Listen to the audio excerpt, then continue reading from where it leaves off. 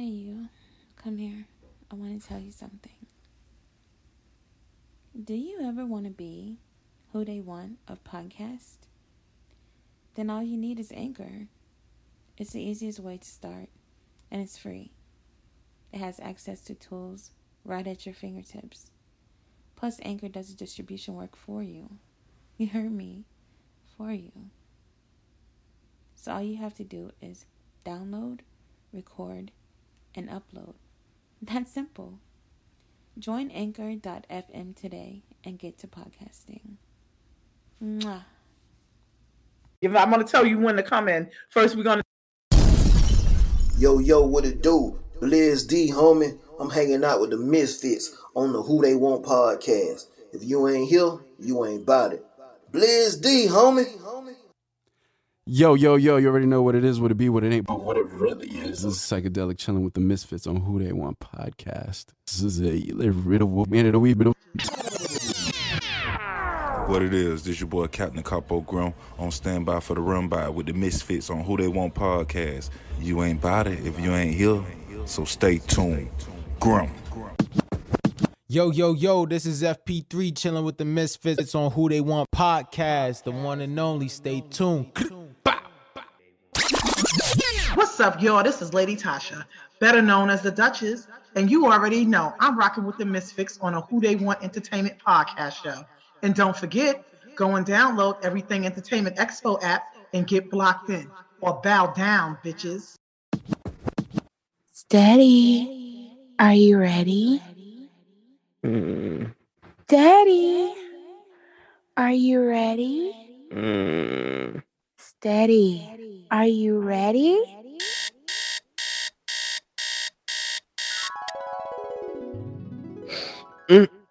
Oh, man, I can't wait to be who they want.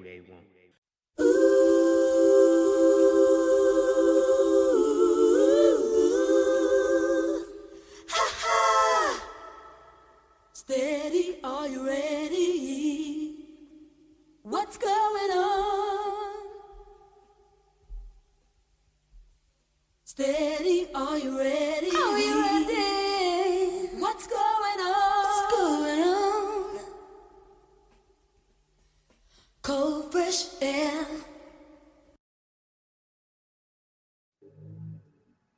Yo. Welcome back to the legendary, iconic, award-winning podcast show that does everything that they don't. Y'all are now tuned in to Who They Want podcast show. Really, Duchess? That's what we're going to do the intro? Okay. But that's my favorite part. Absolutely. Man, it is Music Icon Monday, and we have a legend in the studio amongst us, ladies and gentlemen, from one of my favorite, I'm talking about super fantastic favorite group, being that I am a 90s baby, so it's only fair to say it for me. You already know. We got Dr. Garfield Bright. You heard me right. Dr. Garfield Bright. Let's right, Doctor. You feel me? We're going to put some respect on his name, ladies and gentlemen. Absolutely. So we'll have him on just momentarily. He's sitting in the studio waiting on us to go do our thing, you know. So you know what? First thing I just want to say, rest in peace, Power Cole. That was another great person who we lost. And absolutely. They said he was battling COVID, unfortunately, and just send my blessings and prayers and condolences out to his family. We lost so many. It's hurtful, but people, please stay safe. Agreed. Get vaccinated and wear the mask. And that's all I'm going to say about that and everything. But Steady, how you doing today? I'm doing great. I am doing great, beloved. You know what I'm saying? Always working. I've been actually studying today, just even though I knew what we had going, because we had this under wraps for quite a few weeks with the mass promotion, but just the excitement of knowing that, we here tonight with an icon on our legendary podcast status mode tonight. So it's definitely epic. You already know. Yeah, that's the iconic moment. And we just going to get into it. Hey, Lisa. Yeah, he was also battling. We got the comments. The comments are going to be going crazy tonight. I'm quite sure. Absolutely, he was battling cancer. She was letting us know that he had. I knew he had another. Too. Okay. Yeah. Right. Okay. Wow. Oh gosh. You just never know.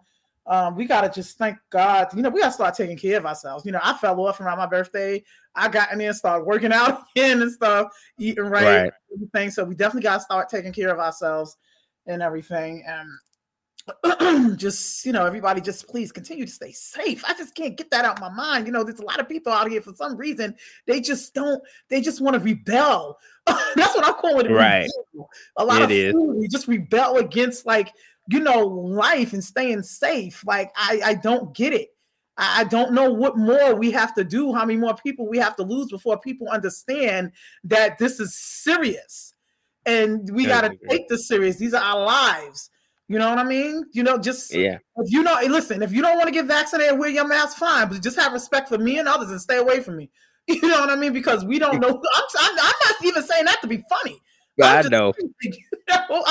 This is it's getting rough. This thing is not going nowhere, and then it's coming back with a vengeance with variants.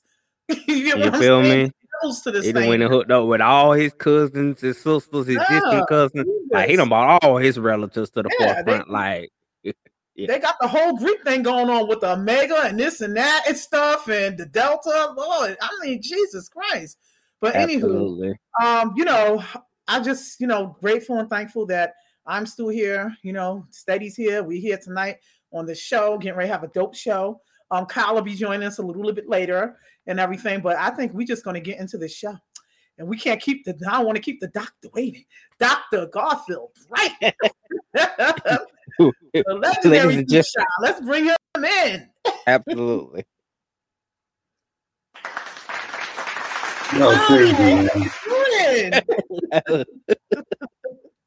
You out there cheesing? You all right? Y'all are crazy over there.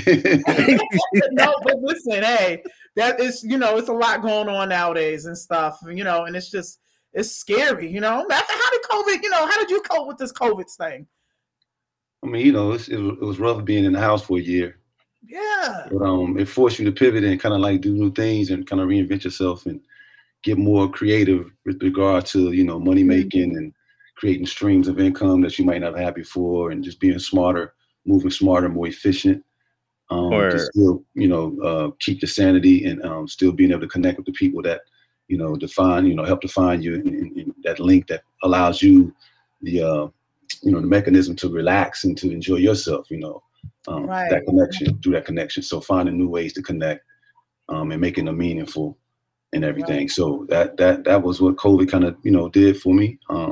I learned Pro Tools. So I'm, instead of having to go to different studios and get vocals recorded by some engineer, I can do it myself now. And it sped up my creative process because it allowed me to create a whole lot of material. Now I'm doing a solo album for off track, and the albums, it's all acapella. Like the tracks themselves are acapella tracks, the drums and the trumpets, and then I'm singing songs on top of that, but it's all me.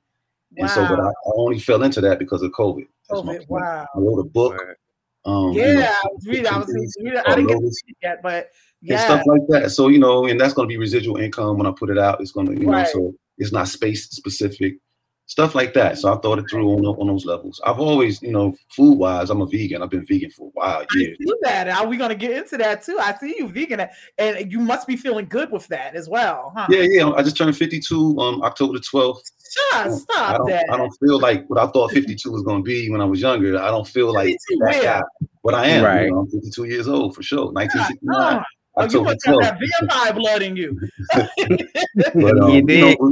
it's important to have a good diet, to try to work out as if you can, just being consistent. You don't got to be pushing 500 pounds and all that, but something consistent that you can keep to, that's in your wheelhouse, that don't tax you too much, but that you just keep building on, get a little bit more endurance towards it, boom, boom, boom, fit in your schedule. And your body responds to it, just like a cactus in the desert. Get a little bit of water, but the water that it gets is trained itself to distribute that and make it sustainable over time until it gets to next. So your body's intelligent.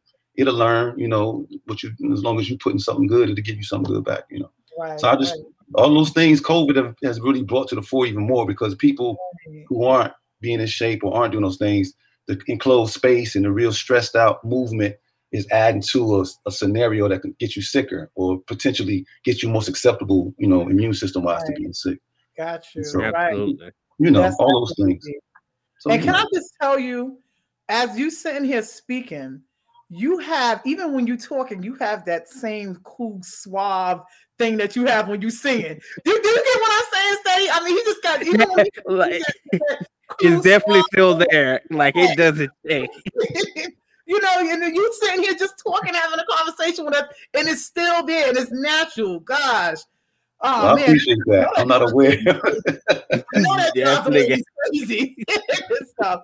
But Lisa Marie said, "You're looking great, Dr. Bright." That's right. We want to know Dr. Bright. Thank you so much. I appreciate Dr. Bright. I'm still just G to myself. I accomplished that academically, and it's something that a terminal degree is something for my family legacy.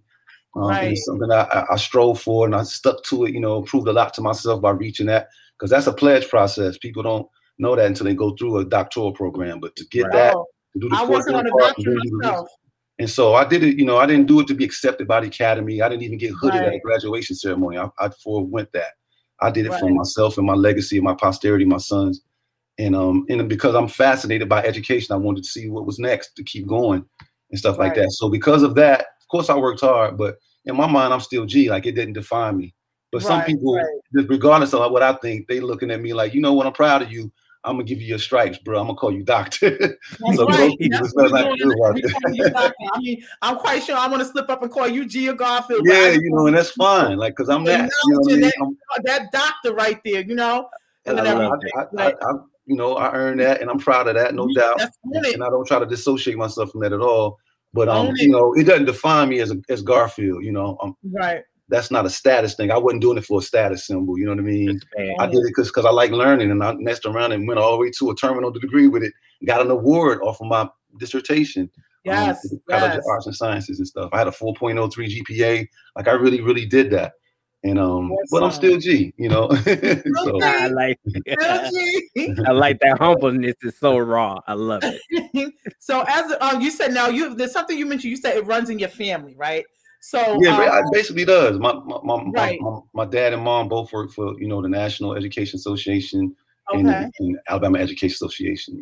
They were both steeped in education, and they taught.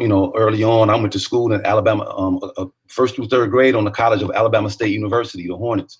I went to the Early Childhood Center on that campus. People who from Montgomery, they'll know exactly what I'm talking about. So in my younger days, I saw Black college students in my view.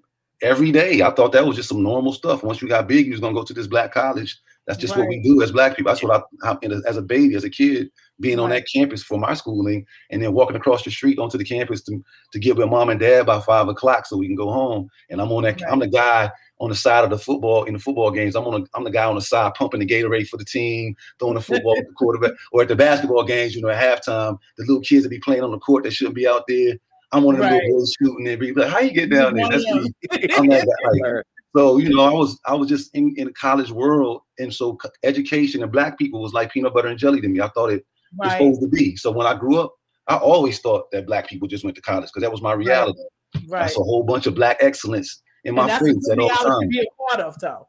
So when I got older, I went to Howard, and that's where we, Shy met. And, it was a foregone conclusion. And I was, going. It wasn't even like a big deal to me. It was just, that's what we do. Oh, how is it? Looking back, I realized that was the tutelage of my parents and just instilling education early on. I learned how to read at around age 3 or something like that, something crazy. And that allowed me to start school a little bit early. I graduated. I was 17 in Howard as a freshman. Thought I was grown. How would put me on a waiting list? How would put me on a waiting list back in 1992? I got into Syracuse. I got in Virginia State, but they put me on a waiting list. So that's a big deal. Because Howard was like a big deal back then for you to, so. For sure. That was the only school I applied to. Like if I didn't make it in, I just wouldn't have been in school. I had basketball scholarships and stuff like that, offers and stuff like that around the area of Massachusetts and stuff, but I wanted to go to Howard. Oh, really? So you was a hooper back in the days? You played ball? Yeah, I played ball. I played AAU ball. I played ball for my high school, Brockton High School, Brockton, Massachusetts, the Boxers. And my senior year, we was ranked like 22 in the nation by the USA Today thing that comes out. And Coach Vic Ortiz was our coach. He was a legendary coach. And we had cats on our team that went to, Curtis, Jackson that went to DePaul.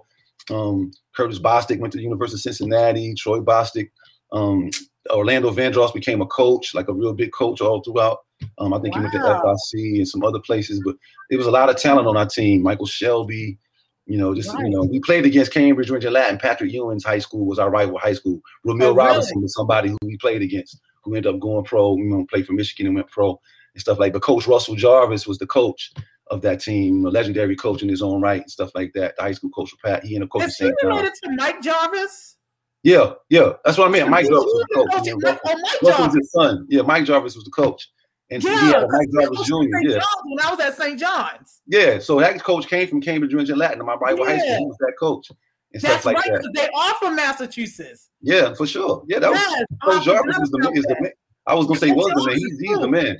And so I played ball against them cats. That was our rival school, and Lance Dotton. There was a couple of cats on that Jim Edgehill that was just crazy dope. And that was just forging metal meets metal. And I played AAU ball. I started. I made the team out of all the kids in Massachusetts. It was only like 16 spots, like 300 kids trying out. So I was balling. I had like a 38-inch vertical. What I'm saying? I was 6'2", 180. So you was the average basketball player there. That the size right there. That was it back in the day. Yeah, back then, shooting guard. You know what I mean? Shooting guard, yeah. And so it was fun. I played ball. I had house. I was trying to dunk on everybody and their mama when I went to Howard. I was sneaking in the basket, hang just a little bit at half court. My boy will steal the ball. I take off. He throw it. I'm sideways Jordan. It boom. Yeah. But that was Howard, or did you try out for the team? I was going to try out. This is the truth right here. I was going to try out, and I was naive to the protocol. And I had been playing, like the guys that were going to try out play ball with each other all summer long, cross the street at Banneker. It was like all a good run would be at Banneker across the street and then downstairs in the old gym in the intramural. And I was balling out, dunking on everybody. I was like, it's like 6 of us. I was like at least one of the top 2. And so when tryout time came, it was like 5 o'clock in the morning. It was still black outside. I got up there ready to go on the court and show what I know. And the dude stopped me. He was like, yo, where's your white slip? And I was like, what white slip? He was like, you had to have a drug test to come try out. I was like, yo, I ain't know, I thought we just try out. And if you like us and we got a chance to make the squad, then we go do all the stuff that's necessary to make sure we, but I didn't know I had to have that just to try out. So they didn't let me try out. So I'm sitting there watching kids that I used to just straight bang on, a couple of them make the squad. You know what I mean? A couple of dudes that did play, like Ralph Josie, this little point guard, he was nasty. He was like a local. He was nasty. But it was, but everybody else out there, I had game for, I had work for.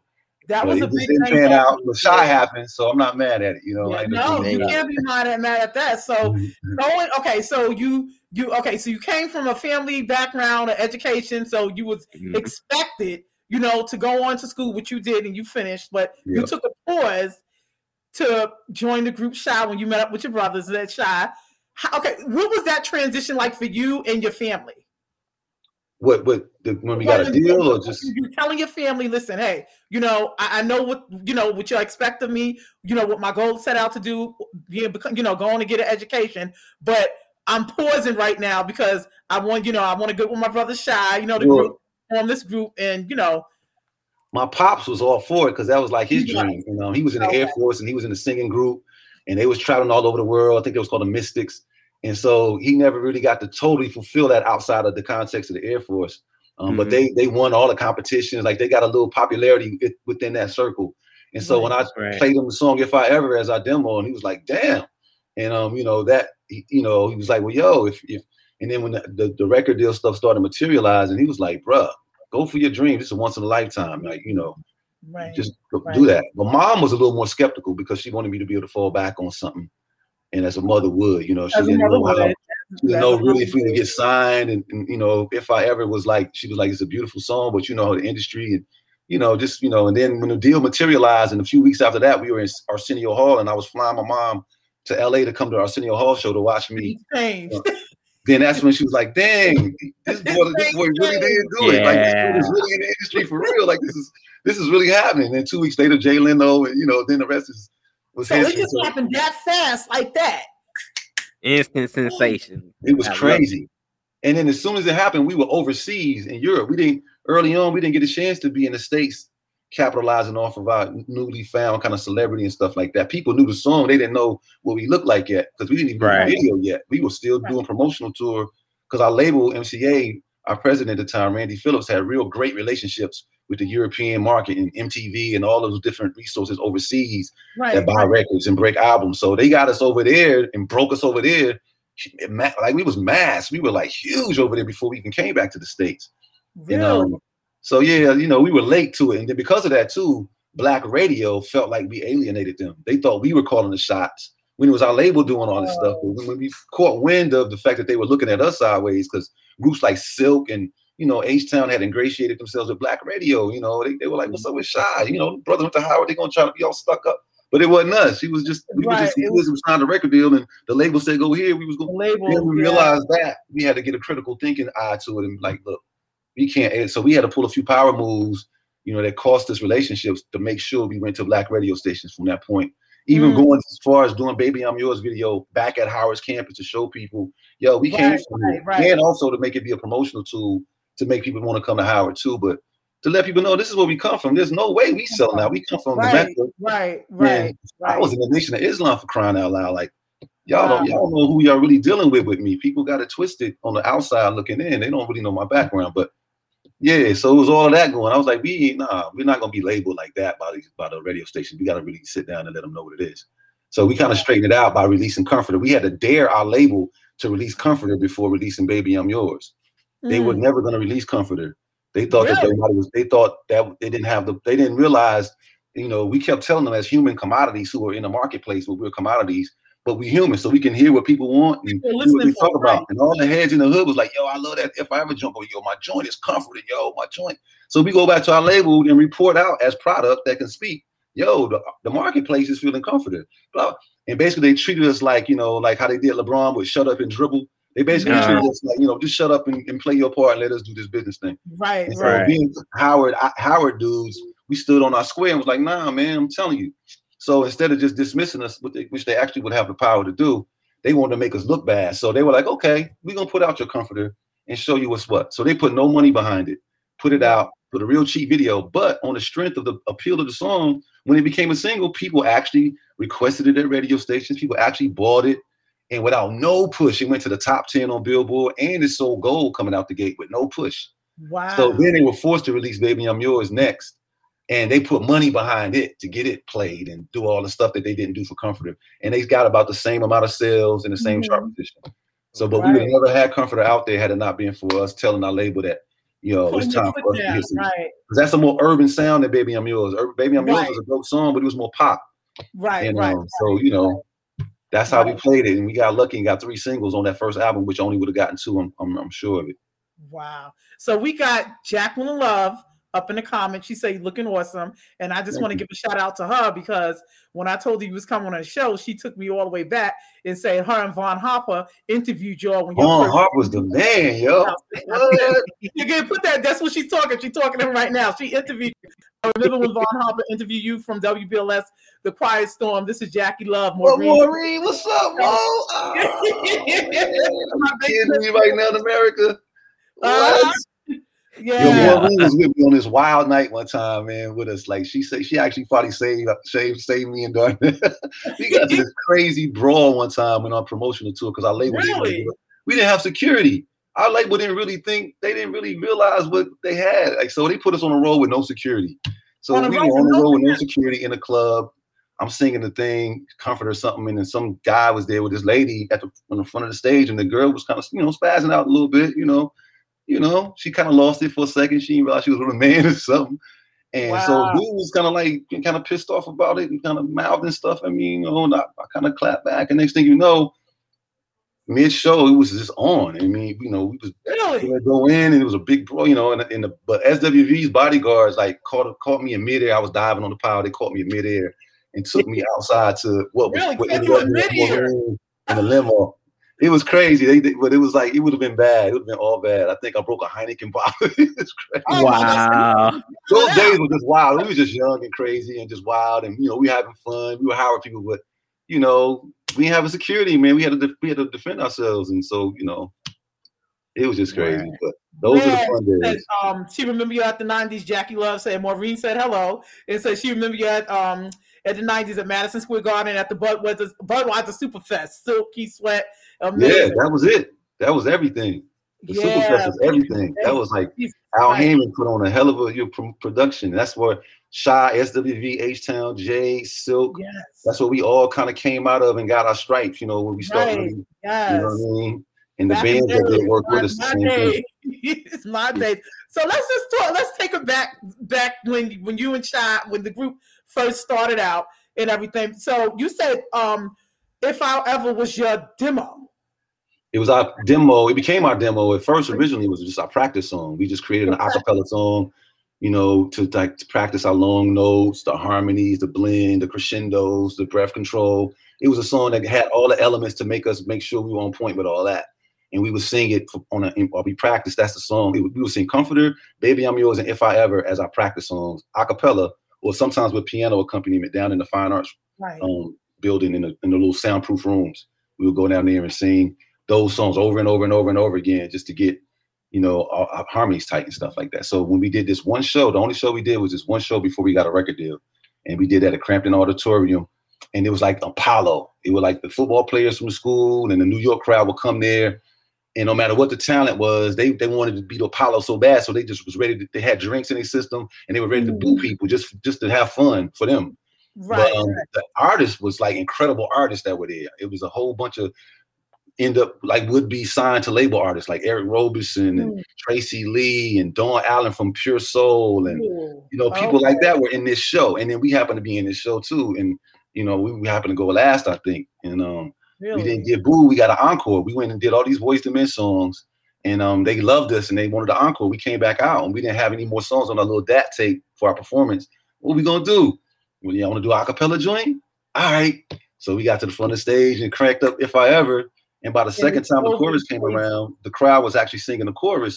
Never heard the song, but the second time, and because of that effect, and the hard ice grilling dudes was actually singing our joint, we were like, yo, if it can hit them like that, let's try to get a record deal with this joint. Because something's about this song.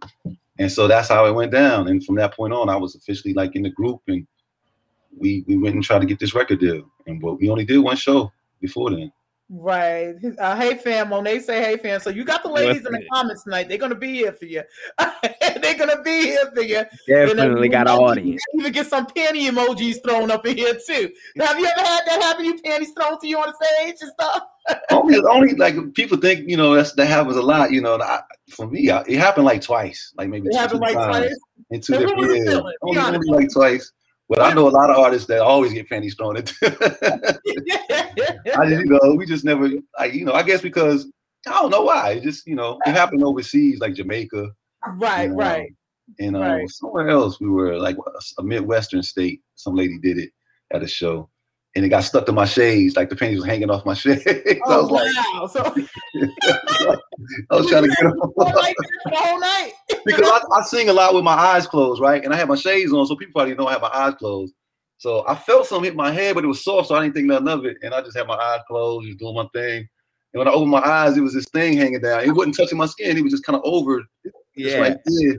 And then I was like, what in the hell? And I was trying to pick it, and I realized this is panties. I saw the little white cotton part. I was like, this is...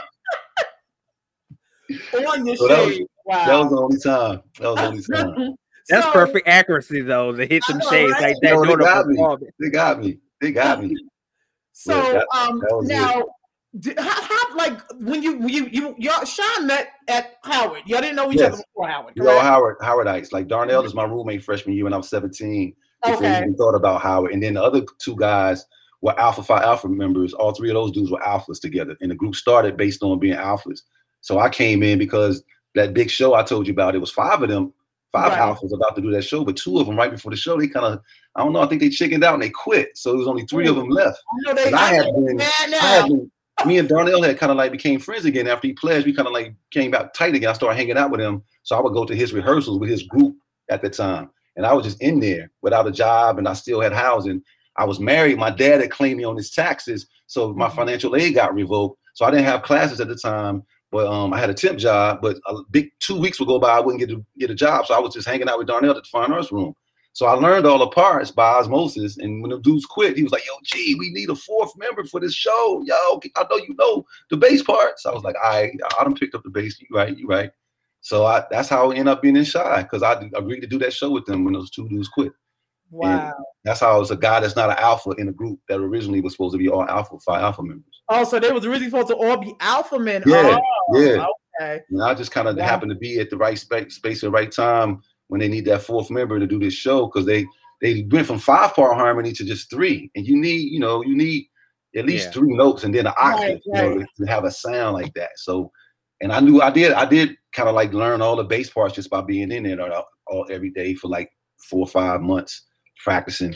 And so then, by the time we did that show, we were seasoned. Like we had it so tight, and I ended up just staying in the group, and then we ended up trying to get a record deal after that. And from there, we actually got it, and I was in Shy. Right. So you a bass singer, right? So, well, I can sing. I don't consider myself a bass singer, but a lot of times in Shy, I do the bass notes. Right. But like the dude from the Temptations and stuff like that's a bass singer. Like and I was about to ask, like, are those some of like the idols, people you looked up to, and you? Oh hell yeah, I looked up to all those dudes from that era. Because every single one, like we just did a show 2 nights ago in Pueblo, Colorado, and we had a lot of old school groups in there too, like Sly, Slick, and Wicked, like the old heads.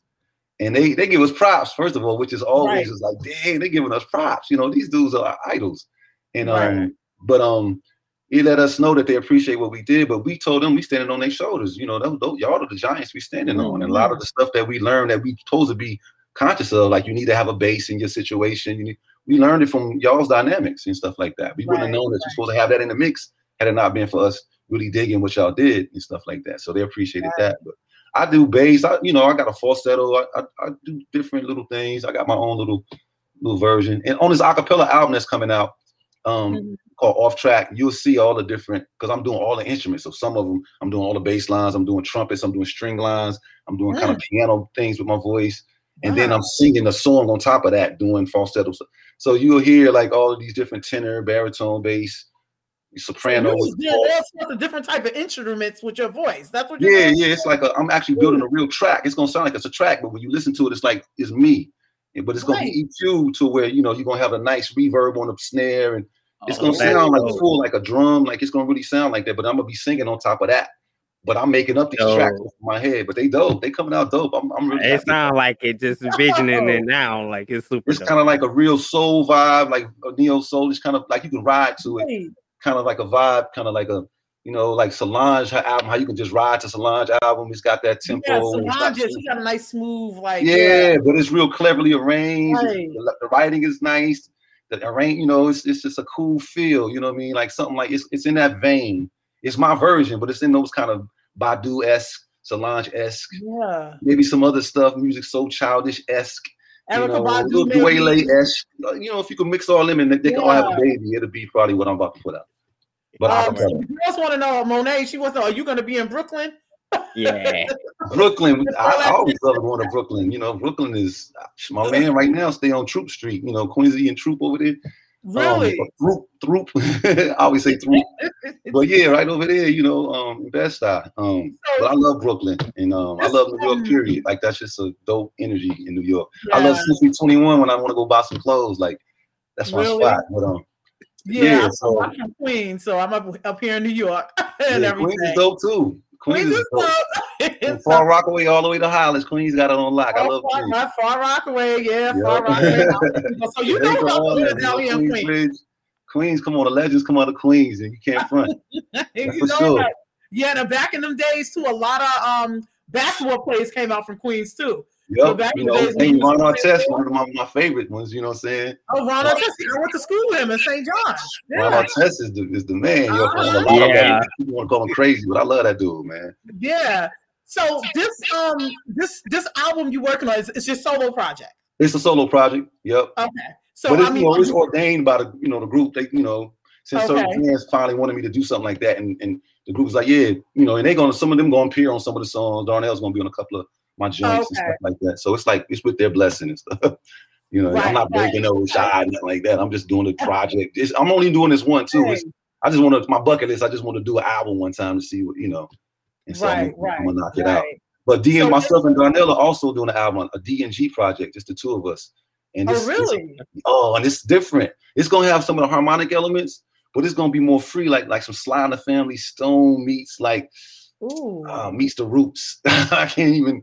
It's a funky, soulful, deep soulful sound, but it's got like elements of hip hop, like that Sly and the Family Stone Parliament kind of sound, but then also because the Parliament Funkadelics used to be the Parliaments before they became Funkadelics. They were singing harmony.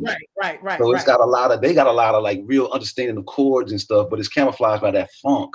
But we got like hip hop, funk, jazz. It's like if you can picture Fela mixed with some Pete Rock, mixed with some I can't even explain, but it's fly with some Roy Ayers. If you can put all them together, you're gonna get what kind of me and D. So is it just y'all doing like all the productions and everything, or do you have outsiders like? Well, for that album, for the D&G project, we doing probably a few things to get a bass line, but there's some other cats that we know that's crazy talented that's in our circle that we probably do something with some of those beats too and stuff like that. I got some people that in my circumference that are just super talented, like producers, man, just along the way. How you just meet people along the way organically and find out that they're just incredibly talented and and they're just good people on top of that. So y'all click as people, but then by the way, let's do a project. I got a lot of that popping that I never kind of overused it or nothing like that. So it's still I'll use it for this. Like, okay, well, let's get busy, So now, Shy, you got some new members, right? Yeah, but they really old heads in the industry, even though they new members to us. In the industry. And so one of them, Dwayne, he comes from the group Riff. If you looked at the movie Lean on Me, in the bathroom, he's one of the dudes in that singing from the group Riff. And he ended up, after Riff started to diminish a little bit, like 3 of those guys went to a group called Men of Vision. Let me be your housekeeper, babe. Yes, Men of Vision. Men of Vision. So Dwayne ended up going to Men of Vision, right? So in Men of Vision is another dude named G-Fly. So Dwayne ended up being over there with his brother Chill and Mike Best from Riff. They were all over there. And so at a certain point, when they started to dim a little bit, Dwayne and G-Fly, because, we needed 2 more members. But Dwayne was part of Riff with Dad. Darnell's dad used to manage Riff and was also the school social worker in Joe Clark, East Side School. They all went to East Side. And so we knew them since we were young boys. Darnell, that was his friends growing up. They happened to end up being a group Riff. So anyway, when we get signed, and all that later on, Dwayne and G-Fly end up coming to Shy. And they've been rocking with us for like 12, 13 years. We've been doing shows with that group, that combination. Wow. So it is basically your 2 groups just combined together. Pretty much. And the crazy part about it, the symmetry, like Darnell and myself, that's Darnell and Garfield, which is a D&G. And then those cats come over, it's Dwayne and G-Fly. And so it's 2 G's and 2 D's. Like it's like a 2 sets of D and G. Got it. It's a cool chemistry, you know what I'm saying? We got we got a cool little look, got a cool little sound still with it. And I see you was in Colorado. You did a performance, so that was all of you all together. Yeah, for sure. Right. It's always all 4 of us. We always do 4 men. Okay, right. That's how we roll. Happy belated birthday too. Everybody I told you happy birthday the other day, but he's a Libra. Happy birthday. Libra Nation. Yes, you're October Libra. I'm September Libra. That's what's up. My mom's birthday, my sister's birthday was a couple of days ago too. My mom was 16, and my little sister is 11th. So it's just all these Libras. Really? Wow. Okay. So now what something that caught my attention.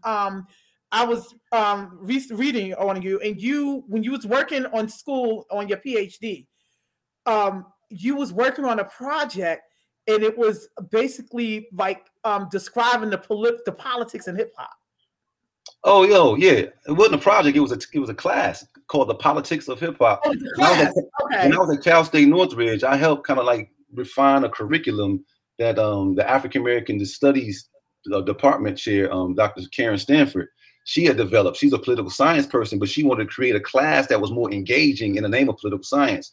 And she knew, even though I was coming back to school as a student, still in undergrad setting, I was from the industry. So she trusted me to kind of like inform a little bit of what could be engagement based, to help me, because she wasn't necessarily a hip hop woman, but she knew the need for it. And I was even though I'm in R&B, I love, I came up, the golden era of R&B is also parallel with the golden era of hip hop, right? They side by side. Yeah. So we grew up as hip hop heads, even no matter what music, we hip hop. Yeah. So I was able to help, and I was a political science major. So with all of that combination, I was able to help her design the course. And then she also let me teach the course while I was in undergrad. It was crazy. But I helped teach that. And what it is, It's called Politics of Hip Hop. It discussed the power dynamics in political science using the hip hop landscape. Like, let me give you an example. Like in political science or in politics, you have groups that give money called political action committees, PACs. And like they represent certain interests, like the Israel PAC is probably one of the strongest one, called AIPAC. When they drop money into a contestant, it's going to give them money enough to have the resources to put out messages to win, but they're going to want something in return from that policy-wise. And it's going to guarantee they're going to get that. Well, the music, that's payola. That's like Puffy or somebody from an industry perspective that's ahead, needing their artists to get spins, which impacts their Billboard position and all that. So if I give you a certain amount of money, I need you to spend my record. You don't have to like it. You're getting this money to spend my joint. And it's going to make my artist, not only my artist that's out now, get a certain chart position, but it's going to ingratiate the Billboard scenario in terms of like other artists that are on my label that are coming through. They're going to be seen favorably because that one was hot. Now I got another one. Like, so it's going to set up. So it's worth that money, but it's basically moving on money as opposed to early on phone calls or even somebody telling them to put that on the playlist, like some consulting firm. It was based on the program director having a relationship with that artist, same way that political action committee has a relationship with that candidate. And so they work the same way because at the end of the day, both of them got their interests represented with money. And so when you put it like that in a class format, when young heads can come in, it's already hip hop heads, and they can see that it's game and they can see how it looks like something they love, like hip hop. And it's the same power game dynamic. It's just in the political arena. They're more engaged now because they relating to that. Now they're really interested. Okay, let me see what else happens. Like, and they see themselves in it some kind of way. You just jumpstart that. So I then wrote an article about it with her, and it got put into the International Journal of Africana Studies, a research journal. That was my first published piece. It was a co-written piece with her on that class in terms of how we constructed it, what the objectives were, and so forth. And so, yeah, that's what that was. The politics of hip hop. That was hot when I was reading it. I was like, wow, you know. It also sprungboard me to my master's because not only did we create a journal, we went to present our hip hop articles at conferences, educational conferences, because during that time, around the time Pac had died and all that, hip hop was a sexy thing in the academic world. And so we got to present our work at conferences, and they liked the way I presented at Georgia State and offered me a fellowship to get a master's degree there in Africana Studies, Black Studies, which I got the fellowship, and I did my master's thesis on what actually is African-centered education. And I got the Asa Hilliard Award for the best, master's thesis of that. And then I ended up going to get my doctorate on how Black males navigate inequitable power spaces. I looked at the classroom, Black male bodies in classrooms, how they navigate that power dynamic. And I looked at Black male bodies in the music industry. And really, that's just two sides of myself, basically. But But I did that, and I got an award for that. With the liberal arts, I got the best dissertation, the best scholar award. I mean, you just staying busy, and you took your you paused, but you went back for your education with a vengeance. You was like, I'm doing. Yeah, because I just wanted to prove that to myself. One, I just wanted to finish something strong like that, and I wanted to perform. I just wanted to test myself and see what was the highest level I could. My mind, I wanted to check myself. I thought I was intellectually, a high capacity, and I've always functioned that way, but I just kind of wanted to see if I could jump in that arena and prove something to myself more than any status that could come with it. Or it was really kind of for me and my family, and then for me to also have a good understanding dynamics wise, because the books and the readings were very telling in terms of what they pointed your face at research wise. And a lot of Black males aren't privy to those spaces. So the gentrification that people see and the neoliberal agenda and all those dynamics, the school to prison pipeline, I was up to the up to the minute, real politic version of what that really was and what was going on. So I learned a lot about what was actually happening in society today. And you talk about Brooklyn, gentrification. I think East Brooklyn is probably the only place left that still kind of look like New York, like over there in Brownsville, maybe still look like Brownsville. But if you go to Edgefield or if you go to anywhere, and because the Barclays is there and all that stuff now, all that stuff that used to be Brooklyn. Franklin Avenue, probably all that. It ain't like it was. Yeah, it's not the same. So it's like, and I see how and why and what the game is and what, so it's a lot to that. And I do programs also. I do a lot of different things, initiatives, but they're really non-traditional. I always come in a real weird way, doing some stuff that really counts, That is so hot. So we got Jackie Love. Can you bring that down? Of course. Little Coco in the background. Sorry, y'all. Jackie Love. She's the one from WBLS with you. I'm sorry about Coco. Flower me, love. You know what I mean? Put some flower on me. I'll be happy. Yeah, Hey, is Mo Jackie Shoe said still he'd be popping in Brooklyn? happy. Jackie said she'd be happy. She said she'd love to style you and everything, have you in a magazine article with you. And Hey, stuff. check it, right? I got a request if she ever gets to style me. Like, of course, she can, whatever her preference is and what she sees on my, whatever my swag is, if she can match it up with something fly, you know. But I always wanted to rock some fly Mo Shoe. That shopping, it was a shop in, I think, Brooklyn called Mo Shoe. It was an African dude, but he had some fly pieces. And I don't know what happened to the store if he's still around, but I used to love that guy. Really? You know? Well, Yeah, Mo Shoe, MOSHUD. It was an African brand, but the stuff was dope. You, because she's a fashion icon. She just got an award. Yeah. Word. Hey, tell her I'm 100%. Jacqueline, look, I'm with Exactly. He's ready for you to style him, Jackie. Yes, let's do this. I love that kind of stuff. She said, yes, I'll get with him. So so we talking about the politics of hip hops, and I want to get your perspective on the music industry back then when you was in it. You know, when you still in it, but when you started, okay, to now. Like, what is the transition like? Because back then you had the record labels backing you out, backing you up all the way. You know, as far as the image, as far as, the marketing and everything. And now here you are like 30 years later, basically, in a whole new world of streaming and a whole new world of the internet. Like, what is that transition like for y'all? Yeah, that's a hell of a transition because it's a paradigm shift. It ain't even a transition. It's a whole modality difference. Like, it's the difference between the Flintstones with their feet on the ground with a car and then tires happening. Like, it's a whole different... But it's doper and worse at the same time. Because everything was long-handed, the aspects of the industry, usually it was surprising because MCA, like your manager literally had to go into the MCA building and connect the art department with the such and such department. Right. And you would think internally but you had to really do that because you had to kind of go in like make them do what they was. You learned all the aspects of the industry, the real hard body parts of it.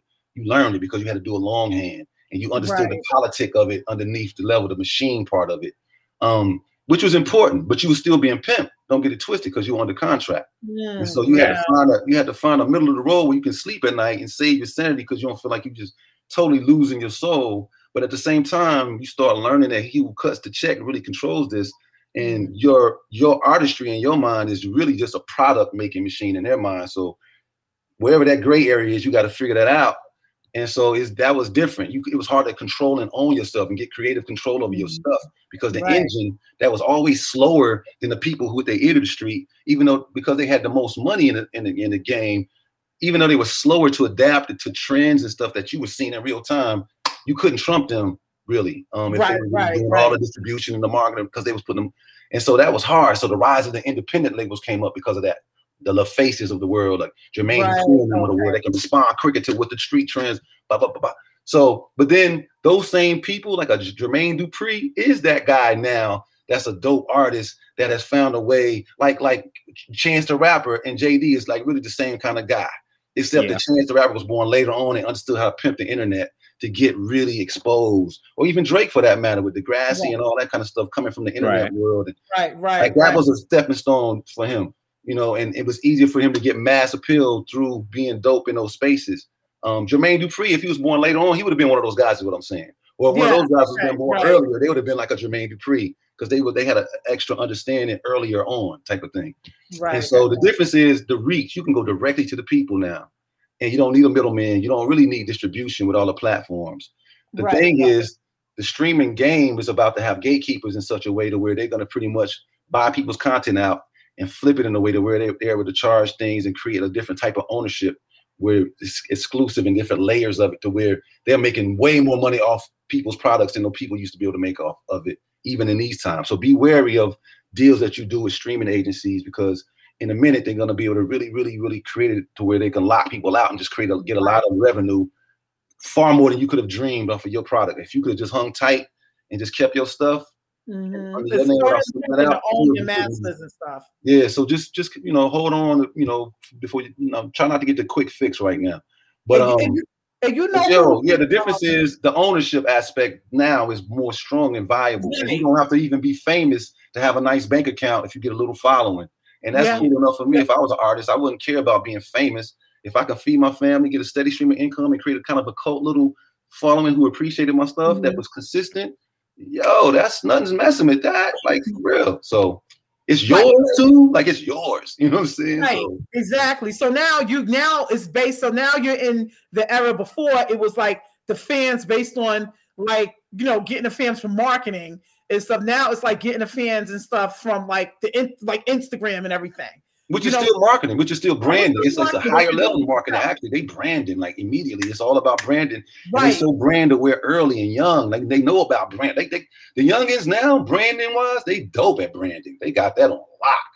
Like they get it. So the thing is now is just to make sure that the sustainability aspects of the music and the creativity is stuff is put into that just as much as the psychology around making sure they bases covered. But they got the game with the branding. Like they killing that. They know how to market themselves, whether it's creating a tension between somebody else that's going to catapult, whatever it is, they know how to push buttons and they got that. They get it, so they're using that and accompanying that understanding with some dope music. That's what I'm talking about. And Prince said that a long time ago. He said that it was going to come to a point where, number one, the internet was going to be taking over the music industry, and to own your masters. Own them joints. Anita Baker just got hers back. I'm so happy for her. Yeah. I get to make money off that catalog in a crazy kind of way. Like, because everybody love Anita, and those are classic. So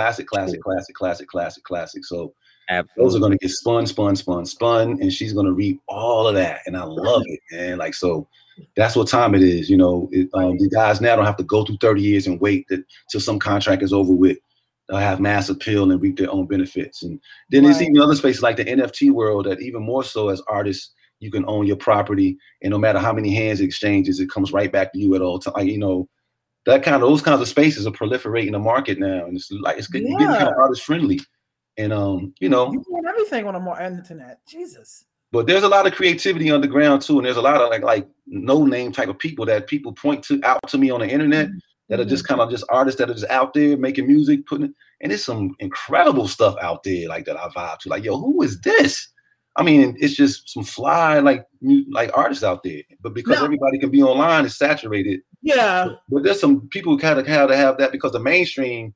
There's some, I guess people think suspect, whatever. But if people really look for dope artistry and they want to really have some good music and they wasn't caught up on name brands and people that are out there, they just want to hear some dope sounds. There's a lot of that on all these SoundClouds, on all these different platforms. There's some people making some bomb music. There is, but in your opinion, though, with the hip hop and the way hip hop's changed from back in, I'm going to say our days, the 90s, the early 90s. You know what I'm saying? Now it's like it's a big shift and change. And now it's like, to me, especially with the rappers and stuff, they're all like sounding alike. And I don't know if it maybe you thinking like this, but sometimes I can't tell a rapper from a singer.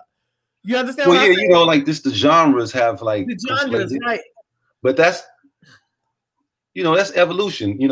Thesis, antithesis creates synthesis, and so both of them. We just got school. A synthesis is inevitable, especially if something is coming from the same soulful place, the same soulful expressive place of a melanated person. Whether it's hip hop or R&B, it's that same soul quality put into it. So at some point, when somebody got both of them inside of them, and you've been influenced by both of those elements, you consume that. You're like, at some point, there's going to be a time when the marriage of that is going to look like it looks now. Where back in the day, the marriage of it would be like, like Shy with Jay-Z rapping. And that would be the mixture of hip hop and R&B. But now you got to, Lil Wayne singing "How to Love" had the dopest R&B song on the planet. But he was Lil Wayne. But that song was the dopest shit I done heard in a minute, like when it came out. So you know what I mean? Chris Brown got skills. So storming him and Busta Rhymes and somebody else, maybe Lil Wayne. But I believed it. Like Chris Brown got spit, but that's in him to do. Even though he's a singer, he's not an either or. He's a kind of a both in. And Drake with the melodies, Drake ain't blowing like Luther, but Drake can hold a note and he understands music enough to make good songs doing that same melody he's doing. But he killing it to me. Like I can't be mad at Drake. Like the hell. Like, and so he making hits all these years. What can you say? You know what I'm saying? People love Drake. He's dope. So, but I'm just saying it's just a place where people are embodying both of those because they grew up with it so much. And right. And then now they can make music themselves by doing Pro Tools and uploading it to platforms right from their computer and get them mainstream. So more people are trying their hands at different things that used to be just for the professionals. And but people are able to kind of create, you know, things that are catchy. Right. Even if you don't like it, it's catchy. So it's something in it that's magic that they're able to produce. So it's a skill and talent in there. But the expression, I think the paradigm went from, like, when people think about the slang, this is how I look at the barometer of where people are. Like, people used to, back in the day, the thing was more like, you know what I'm saying? Like, that's like an understanding. You understand me? You know what I'm saying? That's, have you thought about it? That's a more intellectual kind of like thought process. I need to know that you have processed me and understood me. But now it moved to, I don't give a fuck, excuse my language, I don't care if you understand me. I want to know, do you feel me? So the slang went from, you know what I'm saying, to feel me. You don't even got to know what I'm saying, but you just feel that where it's coming from is a real place. And so that is a closer to me barometer, almost on some ESP. The words don't mean as much as the feeling part. And I think that's what crunk dancing came from. Instead of break dancing was technical skills, popping and waving and angles. And crunk was just expressive, like, this is what's in me. I'm going to wear it on my body. And if I feel it dopely, if I feel it enough, you're going to catch the feel behind it of what I'm doing. And I can't really pinpoint what the skills are, but I feel that. I get that. And so it moved to that paradigm. And then when it bled into people, rappers with that feeling behind them, that you feel me paradigm, the mumble rap stuff came out of it, because the words don't really, is the words, you just feel my flow. You know what I'm saying? I'm saying something, just know that. But it's more about like, can you feel my swag, my drip? Through how I'm saying it is important. I need to let you see the style. The drip is what it is. Like, and that's almost lyrical. But I'm doing lyrics with it because it's the form in this rap. But I'm really showing you that I can express self without, you don't need words, man. My juice is so ill, just feel me. And so people not really getting that because they stuck in the other paradigm of you understand me-ness. And they're not getting the you feel me-ness. The same way English teachers used to be mad at text messages because they was breaking sentences down and words down and thinking they was using English. But what the teachers weren't taking into consideration, the English ladies, the English people, was the fact that these characters used to cost money per letter. And so it's actually, in that paradigm, brilliant to be able to abbreviate and still get the meaning across, because you ain't got to pay as much money to get that message in as few words. So I think all of that got to do with each other as a paradigm shifts, and humans start wanting people to feel the expression. You don't even got to understand me no more. I don't care about that. Do you feel me? Because I'm human. If you can feel me, we can cut to the chase. And I think those dudes, they're not probably not conscious of what I'm saying in that term, but I think that's what's actually being expressed on the streets. And a lot of people are just like looking at it as bad, but I think it's an evolutionary, kind of more like a revolutionary movement to just being more authentic in your space. Now it's twisted up right now because people dying. There's a lot to it, but I think people are just screaming for authenticity in this world of fake shit. And I think it's just coming out like, the mumble rap, all those kinds of things. People just get to the essence of this black. I'm just gonna give you pure blackness, and you might not know nothing I'm saying. Just like when people listen to patois and reggae songs, they love Shaba and all the people they used to listen to, Mad Lion and all that. They be chilling, and and they don't know what they saying, but the juice is so ill and how they flip it. You just in it. You don't care. You don't know. It's the same thing. Yeah, it's the same thing, but people don't want to let it be the same thing in their mind. But it's the same place. And I get it, you know what I mean? So that's why I'm diss the new school rappers, and because I see the movement and I see where it's coming from. And it's a real place it's really coming from. It's like, just like how people want to call Ebonics some kind of wild expression of English, but it actually is governed by language rules, same syntactical rules that Spanish is governed by, pretty much the same subject predicate placement and the verb to be, how it represents, what happens over a long period. It's like semantical structure to that. It ain't just some willy-nilliness. And so it's the same thing that's happening here. It's an ownership piece, but it's just coming out so raw.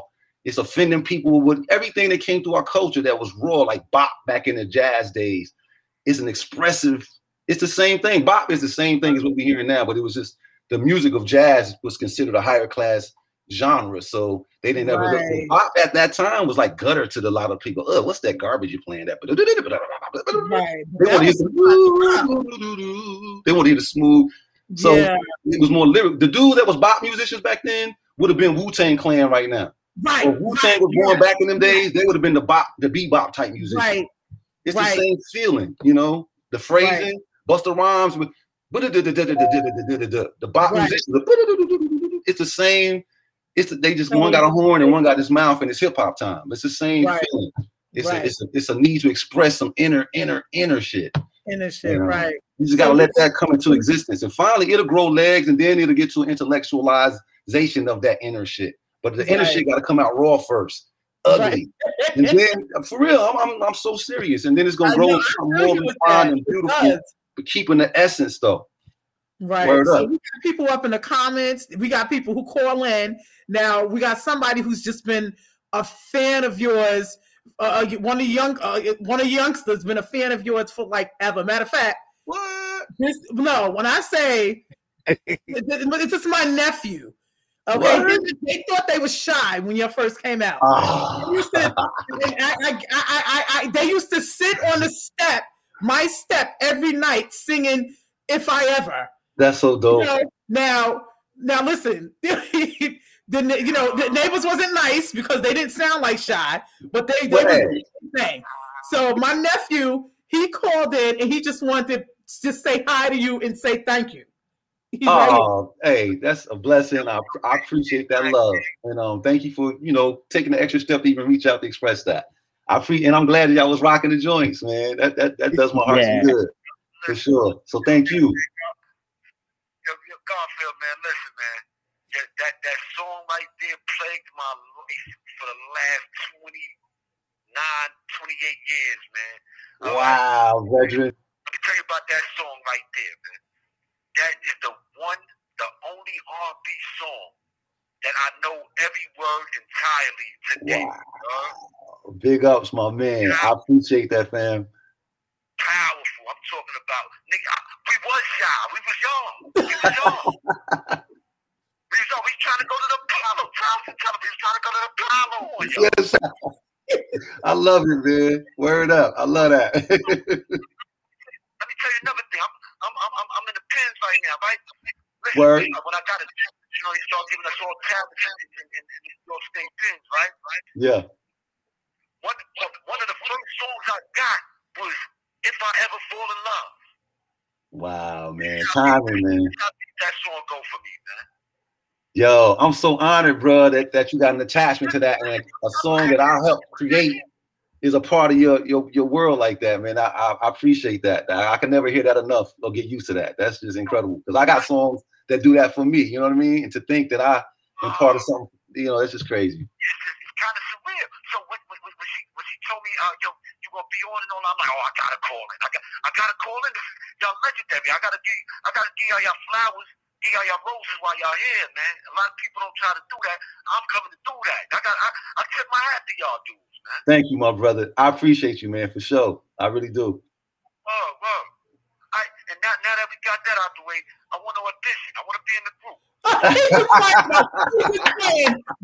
He's just playing. I want to be in the group. That's my guy, man. That's my guy. Yo, you a cold one, bro. You a cold one over there, bro. Word up. We're gonna have to set you up so you can negotiate some deals, man. You got a cold mouthpiece over there. Listen, but right here, right now, and I'm gonna get off this phone and let y'all finish the interview. But I'm doing the first verse. I gotta go ahead. Be nice, everybody. Be nice. That's all I gotta say. All right, y'all with me? Yes, sir. Yo, listen, feel free. I'm gonna start it off. Feel free to hit the do after I start. All right. Yeah. Hold on. Let me clear my throat. I just had my tea, my honey. Hold on. You had your stuff. All right. Mm-hmm. I just had my tea, my honey. Hold on. Get the throat right. Hold on. All right. Here we go.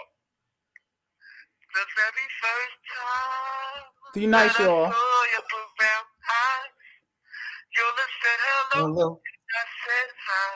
I knew right there you were the one.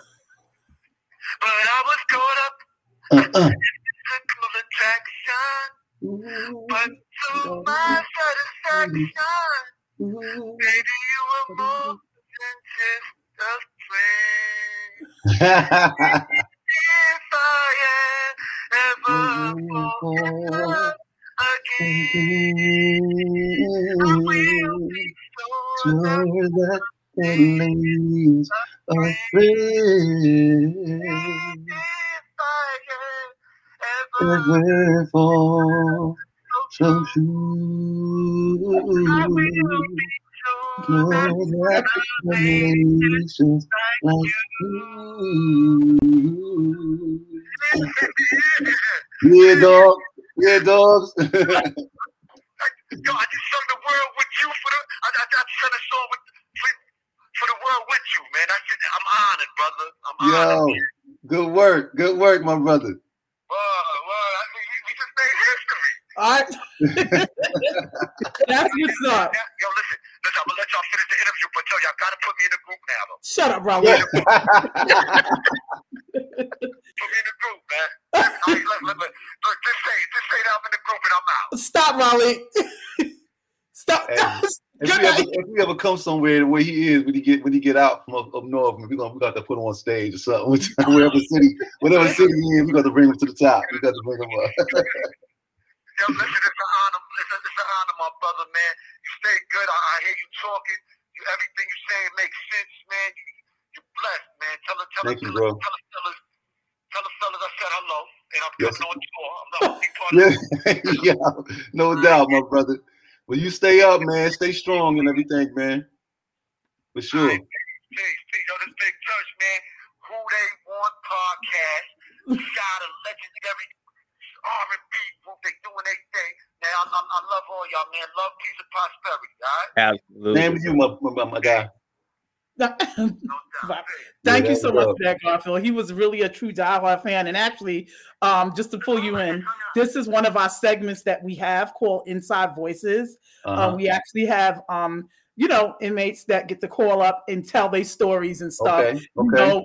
Tell their stories about, what they're going through, just something to give back to the community and stuff. Right. And, he's actually one of them who called him when I told him, I was interviewing you. He's like, "Oh, I gotta call and say hi to him." But thank you so much. The energy was bomb. Thank you so much. I really appreciate that. Thank you so much. That was my pleasure. Yeah. Like that means a lot to me to know the brother. Like that's helping him get. That's just. Yes. Thank you so much. So, I want to get into this book. Can we talk about this book? Yeah. And everything? Because you're just doing it all, and it's just like. So amazing. Like, just tell us what this book is about. I know what it's, I read a little of, not the book, but I read what it was about. But just let the audience know the name of it and tell them what it's about and what you've been working on. Okay. Well, the name of the book is called Lotus 3013. It takes place in the year 3013. And before I get into the premise of it, if you could just visualize Lord of the Rings, Harry Potter, Star Wars, and Beat Street. If you can go back to Beat Street, my God. If you can mix those together, that's what this book kind of feels like. There's elements of all of that in that book. And in the year 3013, hip hop is believed to be created, be a white cultural production. There's no trace of it being created by Black folks in 3013. And there's this thing that's researched called neo hip hop, where scientists have studied, the X factor and try to isolate the X factor that makes hip hop magnetic, so they can take that and isolate it and build like societal structures with that drip, like architecture and things like that, transfer it to other modes to attract more, more business and stuff, because there's something magnetic about the quality of the creativity. So they've learned to isolate that creative. But what they're really getting it from is the prison class that they've created. They created a prison class full of people who used to identify as hip hoppers. And, they basically study their brainwave matrix for the different things on how they think. And they're trying to get that X factor, and they juice the geodetic grid of the earth with their energy to keep these structures sustainable. It has to be authentic hip hop energy. Anyway, it's a forces of good and the forces of evil type of thing. There's a battle, and at the end, there's a surprise ending. But this penile class ends up running things, but with a different paradigm. And there's a young guy named Elijah Wallace. There's a school in there called Hip Hop U, but the main name is called Russell Simmons Institute of Cultural Technology, and it's an underground hip hop school where a lot of these people who have been shunned for the Hip Hop Association get to express that, learn about it, but also learn about chi consciousness.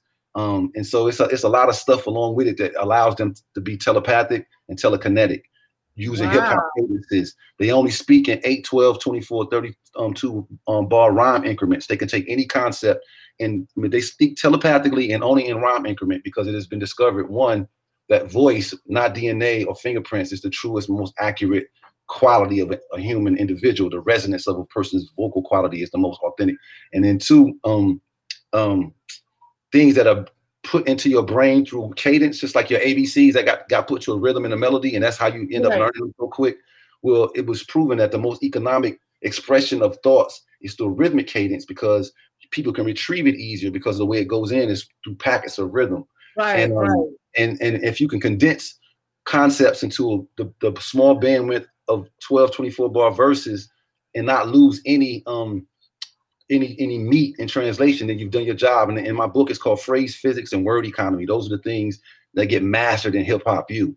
And they, it's just a lot of things that they do. There's a lot of stuff. It's these battles that go on, and how to preserve. There's this thing called the Hall of Masters that's offset in the 4th dimensional brain world that actually is the last bastion of proof that hip hop is Black and Latino.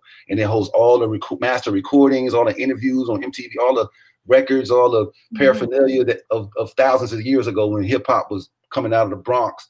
Black, Black and Latino. It shows the proof of that, but it's offset in the 4th dimension and protected by these people called the Netics that protect hip hop. And I'm trying to, they make sure that the prisoners understand where hip hop came from.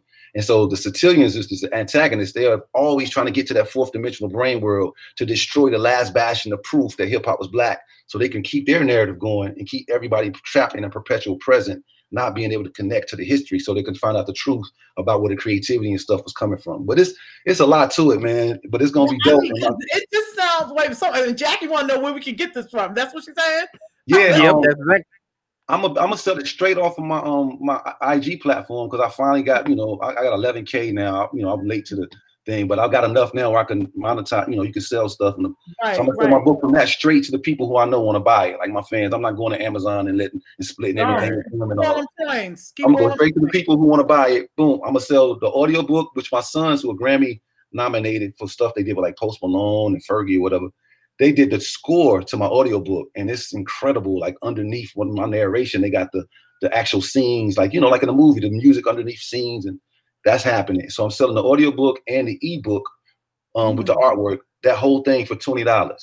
And so it'll be ready. Yeah, I'm getting the marketing materials ready now. I got this huge file of each chapter that I got to get condensed down so I can create a link, a zip file, to where to make it easier when people pay for it. I can just give them that link and that they can download the stuff real, So I'm just trying to get all that logistical stuff ready. It sounds like you are so that is dope. It sounds like you're so up to times, because a lot of people, because me and you, we came from the same era. You understand what I'm saying? And it was a big, huge transition for us. You know what I'm saying? Word. You there. I mean, you're saying stuff that I'm like, technically, I'm like, wow. I'm like, you're doing all this. Don't get it twisted. In a book? I ain't gonna take no crazy credit for being no tech savvy dude.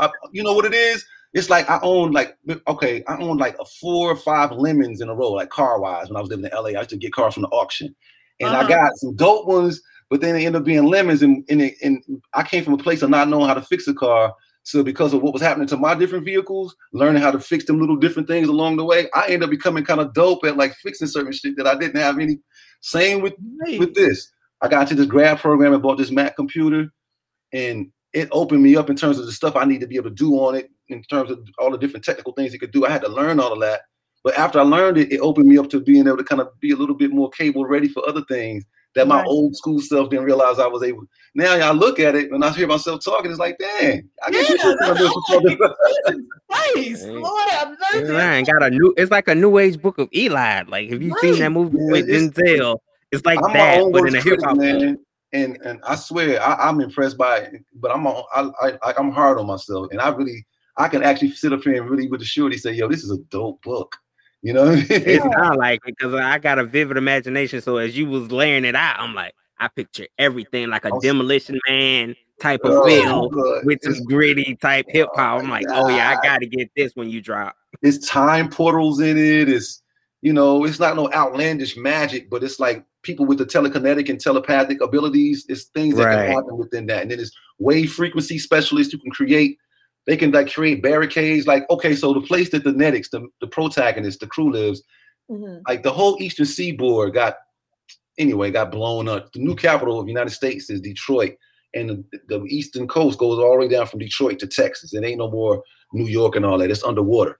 But the Bed-Stuy station in New York is where the Netics live, and they got these energy weavers that through their energetic abilities are able to keep the water off. You know, they demarcated the area where the weavers keep the water from overflowing into the Bed-Stuy station that they've retrofitted into their living quarters. And so it's like a whole lot of stuff. Like at all times, they got 4 of them stationed at the 4 corners, keeping the energy going to where the water stays in a structure that doesn't interfere with where they stay. They keep the water from, and they live there. The water is full of methane because of the explosion that happened, and which is the whole thing you hear in the book why that went down. But these Netics, they use power, they use energy. People have become really energy conscious in the year 3013, and some people have built up their abilities to manipulate it. And it's like a lot. So you see brothers with hoodies on, they got this extra understanding of energy, and they're able to kind of like it's a lot of stuff. It's some dope stuff to it, man. It's just the whole city of Atlantis eat your heart out. He just topped it off real quick. It's a crazy joint. So when you first started sitting down and worked on this book, like what was the first thing, the idea, or how did your creative process start with this book here? Because it just seems like a lot. Like, well, it came out. It's funny, full circle. Let's go back to the politics of hip hop. Right. In that class, some of the people who were in the organization that we later formed called the Politics of Hip Hop, because we created a journal and we had like a little group called the Hip Hop Think Tank that came out of it. One of the dudes was really, really fascinated at the time because 50 Cent was just coming on the scene and the world was revolving around 50 Cent. I mean, he was like, and that was the beginning of like the authenticity kind of like movement in rap. This dude had been shot 5 times. Right. People saw him as extra authentic, and his songs was incredible songs. So the combination of the mystique behind them and the songs being as dope as they were just catapulted that style of those ingredients to like, we need to have this in whoever rapper is going to be. And because of that, he was writing about the present state of hip hop. One of my dudes in the hip hop think tank was writing about the present state of hip hop and what it looked like and where this trend started was taking it from what it used to be. I was like, dang, I'll do a part 2 to what you're doing. That's way in the future to see where hip hop went. And so that's why I started formulating the little infinitesimals of the ideas of what was going to end up becoming Lotus 3013. Me just speculating what was the crazy worst case scenario for where hip hop could end up in the future. And what I came up with, hip hop could be so co-opted because it's on that way now. Like you got commercials literally hip hop out with no black people in them, but it could be so co-opted that hip hop can be forgotten to be actually from a black or Latino root. It could be totally believed to be a white cultural product over time. And that got me thinking like, dang, that's a viable like probability that could really happen the way it's going. And and you're right about that with the Latino part, because if you remember that show called The Get Down, because this show basically the B-Boys, the graffiti artists. Let's not get it twisted. The 5 elements, some of the DJs, the 5 elements of hip hop. Look, maybe not as much with the MC game early on, but the rest of the elements, the Puerto Ricans was right there with the brothers. Like they had it. Look at Crazy Legs in NYC, look at Crazy Legs in them, like, Soap and all, Baby Soap and all them, the breaking. You had Mr. Wiggles in there and all that, but Crazy Legs and his crew, Rocksteady and them, they was like Puerto Rican up, and everybody, it wasn't even like no questions. Yeah. So this book and everything, when you so everybody can find it on your IG page, right? They're gonna be able to find it on my IG page, and I'll be having trailers and stuff. I'm creating the trailers now and little information like what we just talked about. I got stuff, little short packets of me talking about it, and so people can start seeing this about to come out. And then about 3 weeks after I start that, then I'm gonna release it. So I'm thinking it's gonna be no later than early in January and stuff like that. I'm moving it back because I want it to be done right. So I want everything to be, so as soon as people get interested and they want to push PayPal, boom, they get the book, the $20 exchanges, they get the link, and then they get all the stuff, all the artwork in both books, the audio book as well as the ebook. And I'm thinking about after that book, I'm thinking about you can turn that into a movie or something. Yeah, I've been thinking about a series because a lot of people who know the concept and who've read like little sides from it, they like, yo, this needs to be animated, or this needs, because it's real visual. And it's a different kind of world. It is like that Harry Potter, Lord of the Rings, but it is Beach Street too. The Beach Street part is real prominent in it too. And so it's like, yeah, it's made for TV. I think so. I'm gonna have to get it, I'm gonna get a screenplay done for it or something to adapt it. But I really want to make it animated, like an animated kind of series. Yeah, it needs to be an anime world. Type of, I definitely keep it because you men, for some reason, y'all like animated stuff because men like watch cartoons, but that I can see animated and stuff. And I want to get that off. I really want to. So I got a couple of people that I've been kind of like talking to that are interested. So I have to get, when I get it to that point, then I but we're gonna see how it sells first and what the feedback is and what people like and what they don't. And I'm gonna take all of that in consideration and try to like, you put that back into the situation and produce a product visually through animation that has the elements. Because I'm gonna have to abbreviate a little bit. So I'm gonna see what people really like about the plot line, and I'm gonna try to see what really is catchy about the visual and try to marry those two in a sweet spot kind of way to where people get the most out of it. So that's gonna take a little bit to get that, but I'm gonna get that. And Right. Well, we're gonna take a little commercial break before we wrap up, and when we come back, Steady got a few things for you. And okay, word up. We're gonna take a little commercial break. We'll be right back, audience, with Dr. Garfield Bright, because we're not gonna let that go tonight. We don't call him Steve, we don't call him Garfield, but we are gonna recognize that doctor. But we'll be back in a few minutes, and then Steady gonna put something up there for you. Absolutely. Hey, I'm Alistair Boxhill, and I'm both passionate and committed to helping you win through understanding the power of credit and your own financial literacy. See, financial literacy wasn't something that I was taught in school. I had no idea what made up my personal credit score or what the proper credit utilization was, or even what the impact of me not paying my bills on time would have on my credit scores. As a result, I suffered with bad credit for a very long time. I just couldn't get out of my own way. I was never the person that didn't make money. I've always been a go-getter. But the lack of knowledge and the tools really had a huge impact on me. I'm definitely a testimony that you can overcome bad credit. I've personally had repossessions along with various collections accounts removed from my credit profile, which has allowed me to get my buying power back. Today, I'm passionate about helping you to win and to overcome your bad credit and to take charge of your financial future. That bankruptcy, that repossession, those medical bills, those student loans, it does not have to define you. If you're ready for change and to take charge of your financial future, I'm ready to work with you. Connect with me on social media, on Instagram, Alistair Boxhill, on Facebook, Alistair Boxhill, or you can email me at alistairboxhill@gmail.com for a free consultation. Looking forward to working with you.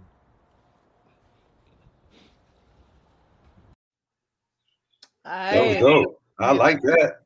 Yeah, I like that y'all do that, man. That's powerful that y'all got that popping like that. Yeah, they was on a show a couple of weeks ago and stuff talking about financial literacy and credit repair, which is very important and stuff. And and I was just expressing how I think we should start with our youth at a young age, just to let them know how important. Garfield, you got kids.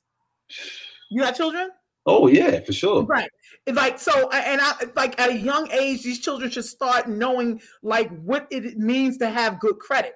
So many of them knows what it is to spend the money. They don't know, how it is like just to make sure that credit is right. And that's why we had them on it. It's dope. They got like a real good program for everybody to come in and stuff that needs help repairing their credit and stuff and controlling finances. But yeah, that's dope. That's and everything. Dope. When we have our guests on, we like to, have a little fun and stuff. So we thought it was dope for you, being you came from the 90s era and stuff with your music and everything. We just want to see, how good your ear is. So we're not how many tracks you got? Because we're not going to hit them all. 10 total. I know we're not going to do the whole 10. We're not going to do 10. We're not going to do 10. But we just want to put something on to see if you can figure it out. All right, let's do it. Let's try it. Let's see what it is. All right, say no more.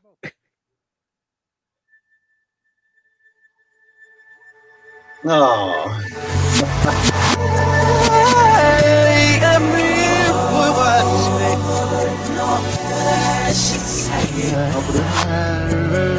Wow. That one. I don't even wait. That got me, but it looked like he knows what it is, and I think I know what it is. I said he got the open melody. That's what got it. What's the? Huh? It was You know Comforted? what it is? Yeah. Check mark. Comforted? Check mark. How did you put Comforted on this so fast? Because that I knew it gave him an opening. It gave him an opening. And then I could just hear the harmonies in there. Even though it was chopped up, the harmonies still sound almost the same. Like, I don't know. And I've been performing that for 30 years. That's what I'm saying. How you hit it with Comforted first, Steady? Jesus Christ. You know What? You said the other one would have been too easy. I thought maybe that one would have gave him a little challenge. Steady, are you ready? Go to the next one. Ready? Are you ready?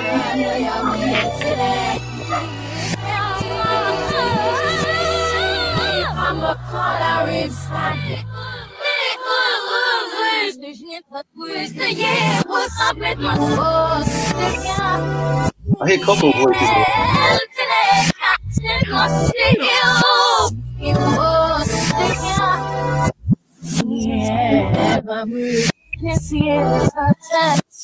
What you got? What you got?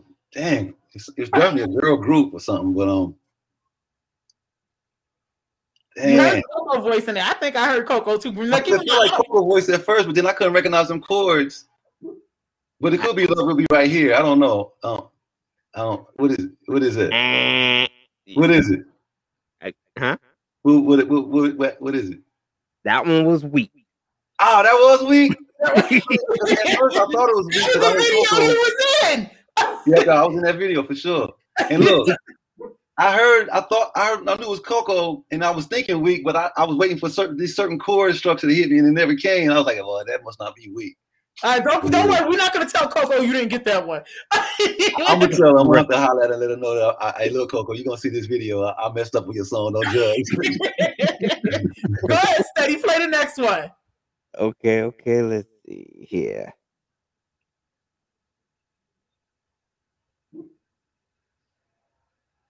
I mean, he screwed these things up good too, didn't he? That we don't call him Steady. Are you ready for nothing? You know what I'm saying?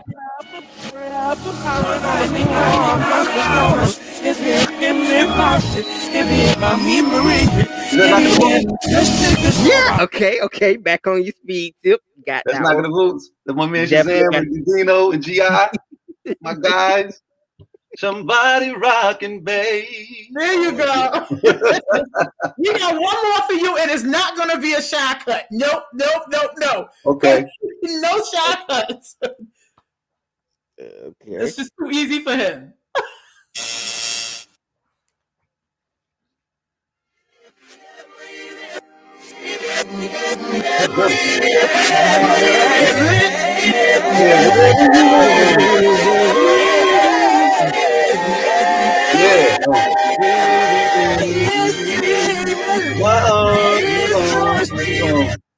What is that? Whatever you want. Is that what it is? My heart belongs to you. He got Jodeci right. I'm just Well, it's trying to Jodeci. It's one of them. It's one of them Jodeci Jones. I hear that heavy KC and them harmonies with JoJo.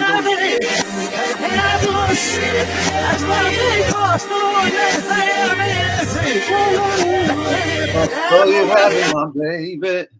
Is it forever, my lady? I can't take it no more, baby. That was crap for you, man. Crap That for was you, crap. baby. Oh, man. Girl, just like a child. JoJo killed that. What? What? Yeah. JoJo killed that, yo. I'm just saying.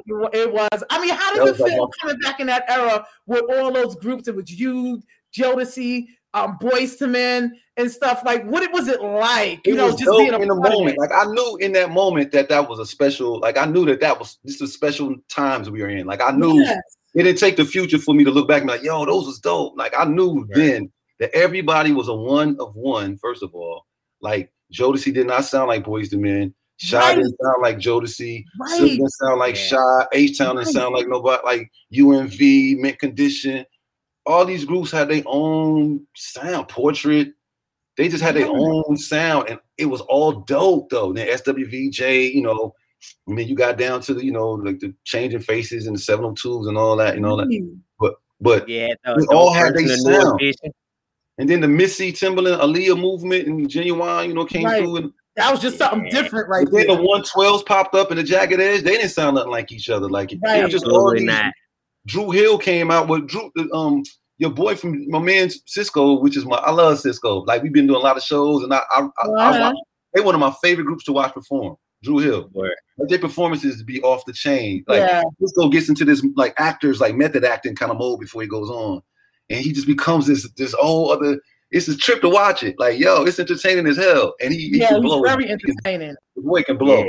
But this voice, I remember early on, I always felt like he had the same stuff in his throat that KC kind of had, like some of the similar, that growl, old man kind of sound. And, a little different, but similar enough to where I saw a similarity. But at the same time, they were different enough to be their own thing too. Right. And I love Dru Hill music, man. So, but they all, basically everybody was different from each other. And like when we had our shows, when it was like Jade, SWV, H-Town, Shy, Silk, we would all stand on the stage, on the side of the stage, and watch each other perform because we genuinely liked each other's hits and was rooting for each other. Like everybody was dope to us. Like if I wasn't in the group shot, I would still put these would be on my playlist because they just dope joints, you know. I just consider that whole era like a movement with y'all. Right. It was like a straight up movement and everything, you know. Because I mean, you had the New Editions when they was out, but it wasn't too many. They're the Godfathers and stuff.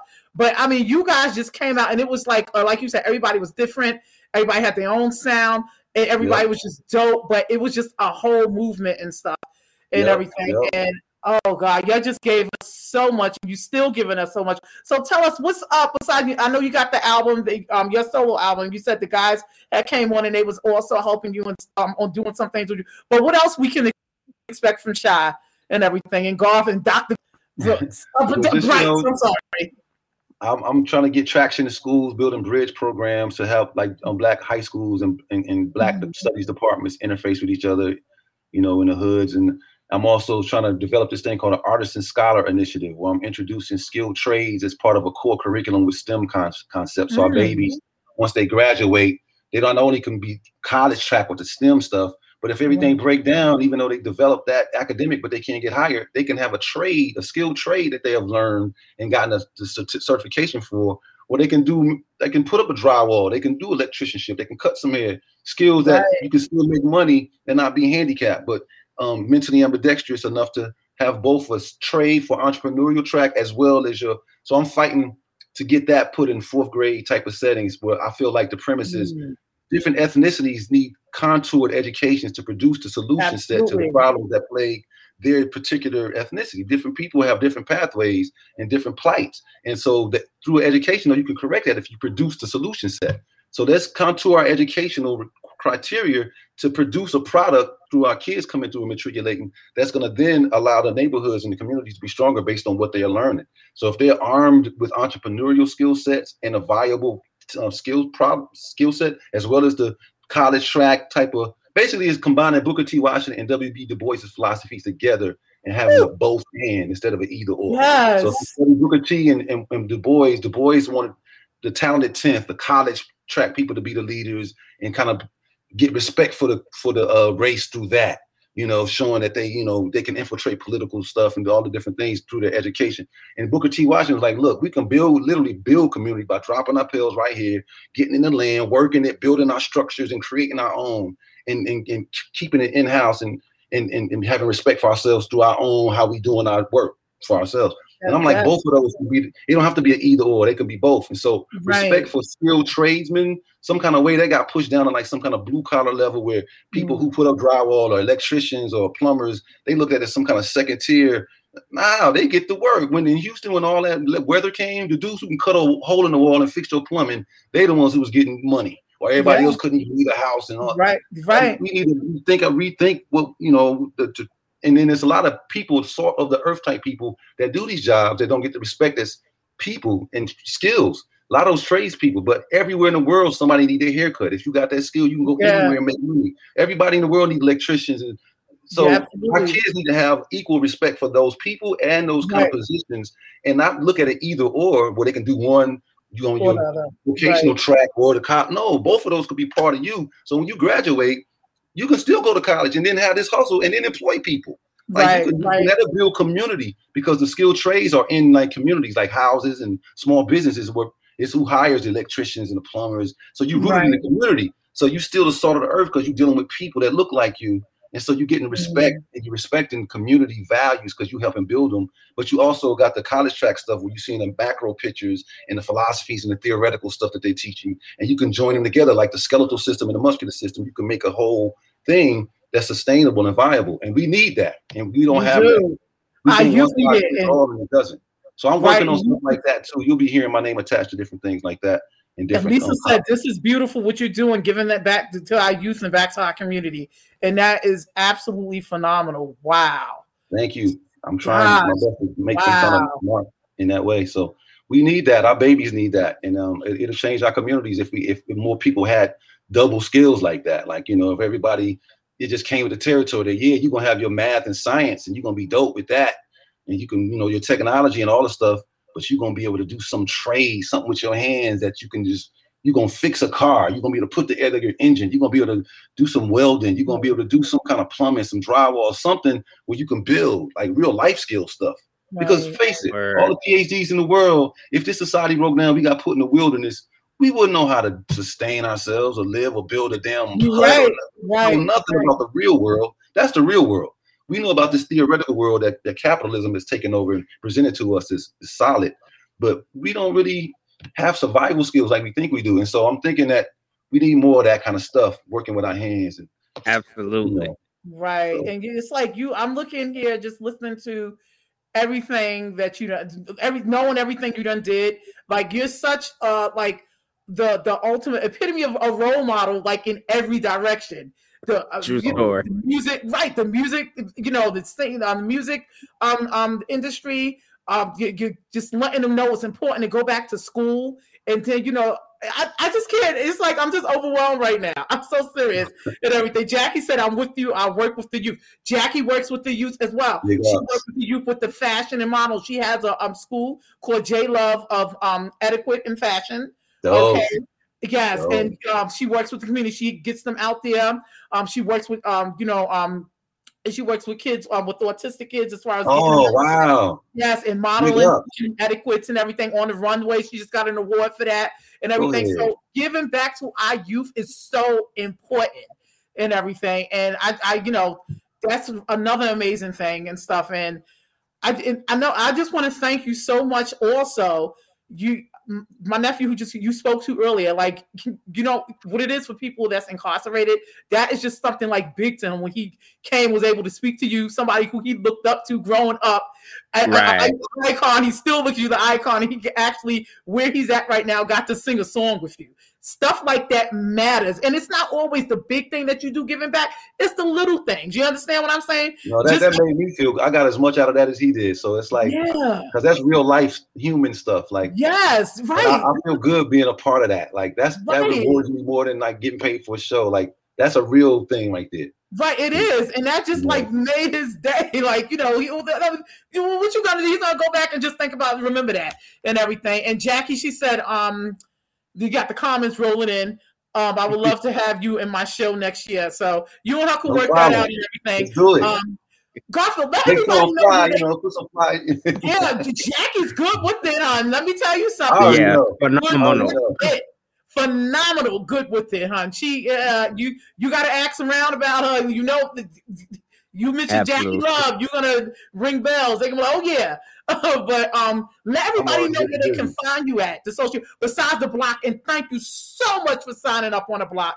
That's my social media that I created for entertainers and artists to come network, because I felt they had LinkedIn, Facebook, and Instagram, but they had nothing for like the entertainers and artists and stuff. And I came up with that. Me and my brother, we started that up like a couple of years ago, and unfortunately he passed away and wasn't here to see it roll out and everything. So, but thanks for signing up on my app, The Block and stuff. It's new, but hopefully we get to, it's by us for us, basically. Yeah, that's a dope concept. The Block, I like that. The company is called Everything Entertainment Expo. But what happened was when the young kids started signing up, the icons, the shape of the block. So they was like, yeah, I'm up on the block today. I was like, you know what? So I got to incorporate that, leave it up to the young kids and stuff. So I said, let me put that in there and everything. That came up with that. Simple but effective. Yes, and yes, you were very humble, Garfield. They said, thank you. My big sister said, we're so proud of you. And I just want to thank you so much. But I'm sorry, I interrupt you. Just to let everybody know, besides the block, where else they can find you? Oh, on Instagram and Facebook. On Instagram and Facebook, I'm on the Garfield Bright Experience. And then Shy, we have a page, Shy Roglyphics. So SHAI like shy, and then Roglyphics, Yeah.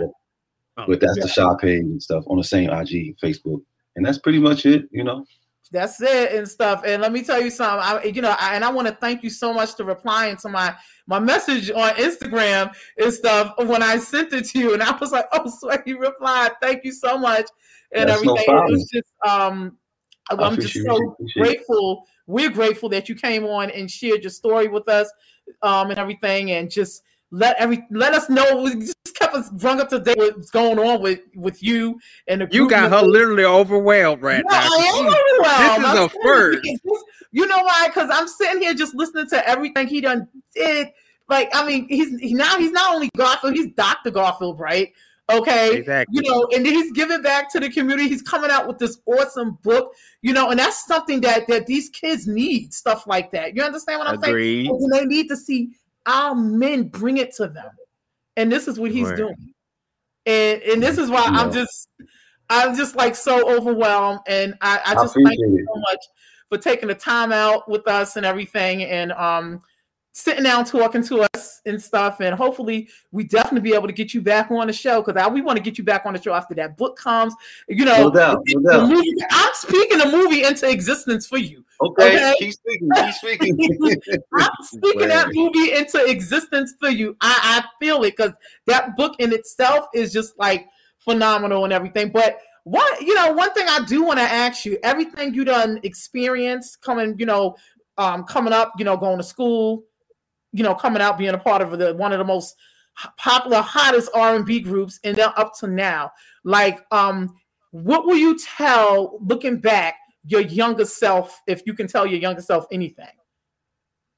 Well, I think everybody gets blindsided by the industry in terms of what it actually was versus what they thought it was supposed to be.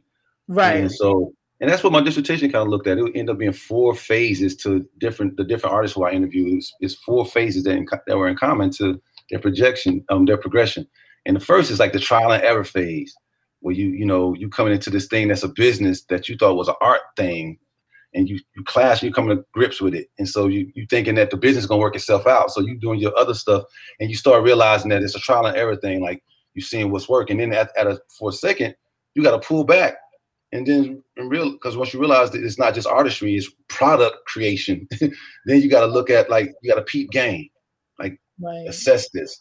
And you peep game and you realize how it works. And then you have to make a decision on how much of that game that you peep you can actually palette and move like that, and how much of it you need to put to the side to save face and find a sweet spot that allow you to stay in the industry without pissing too many people off, while still not kowtowing to this ridiculous power leverage that they have in terms of creating their product that you are actually the artist of. So that's the peep game.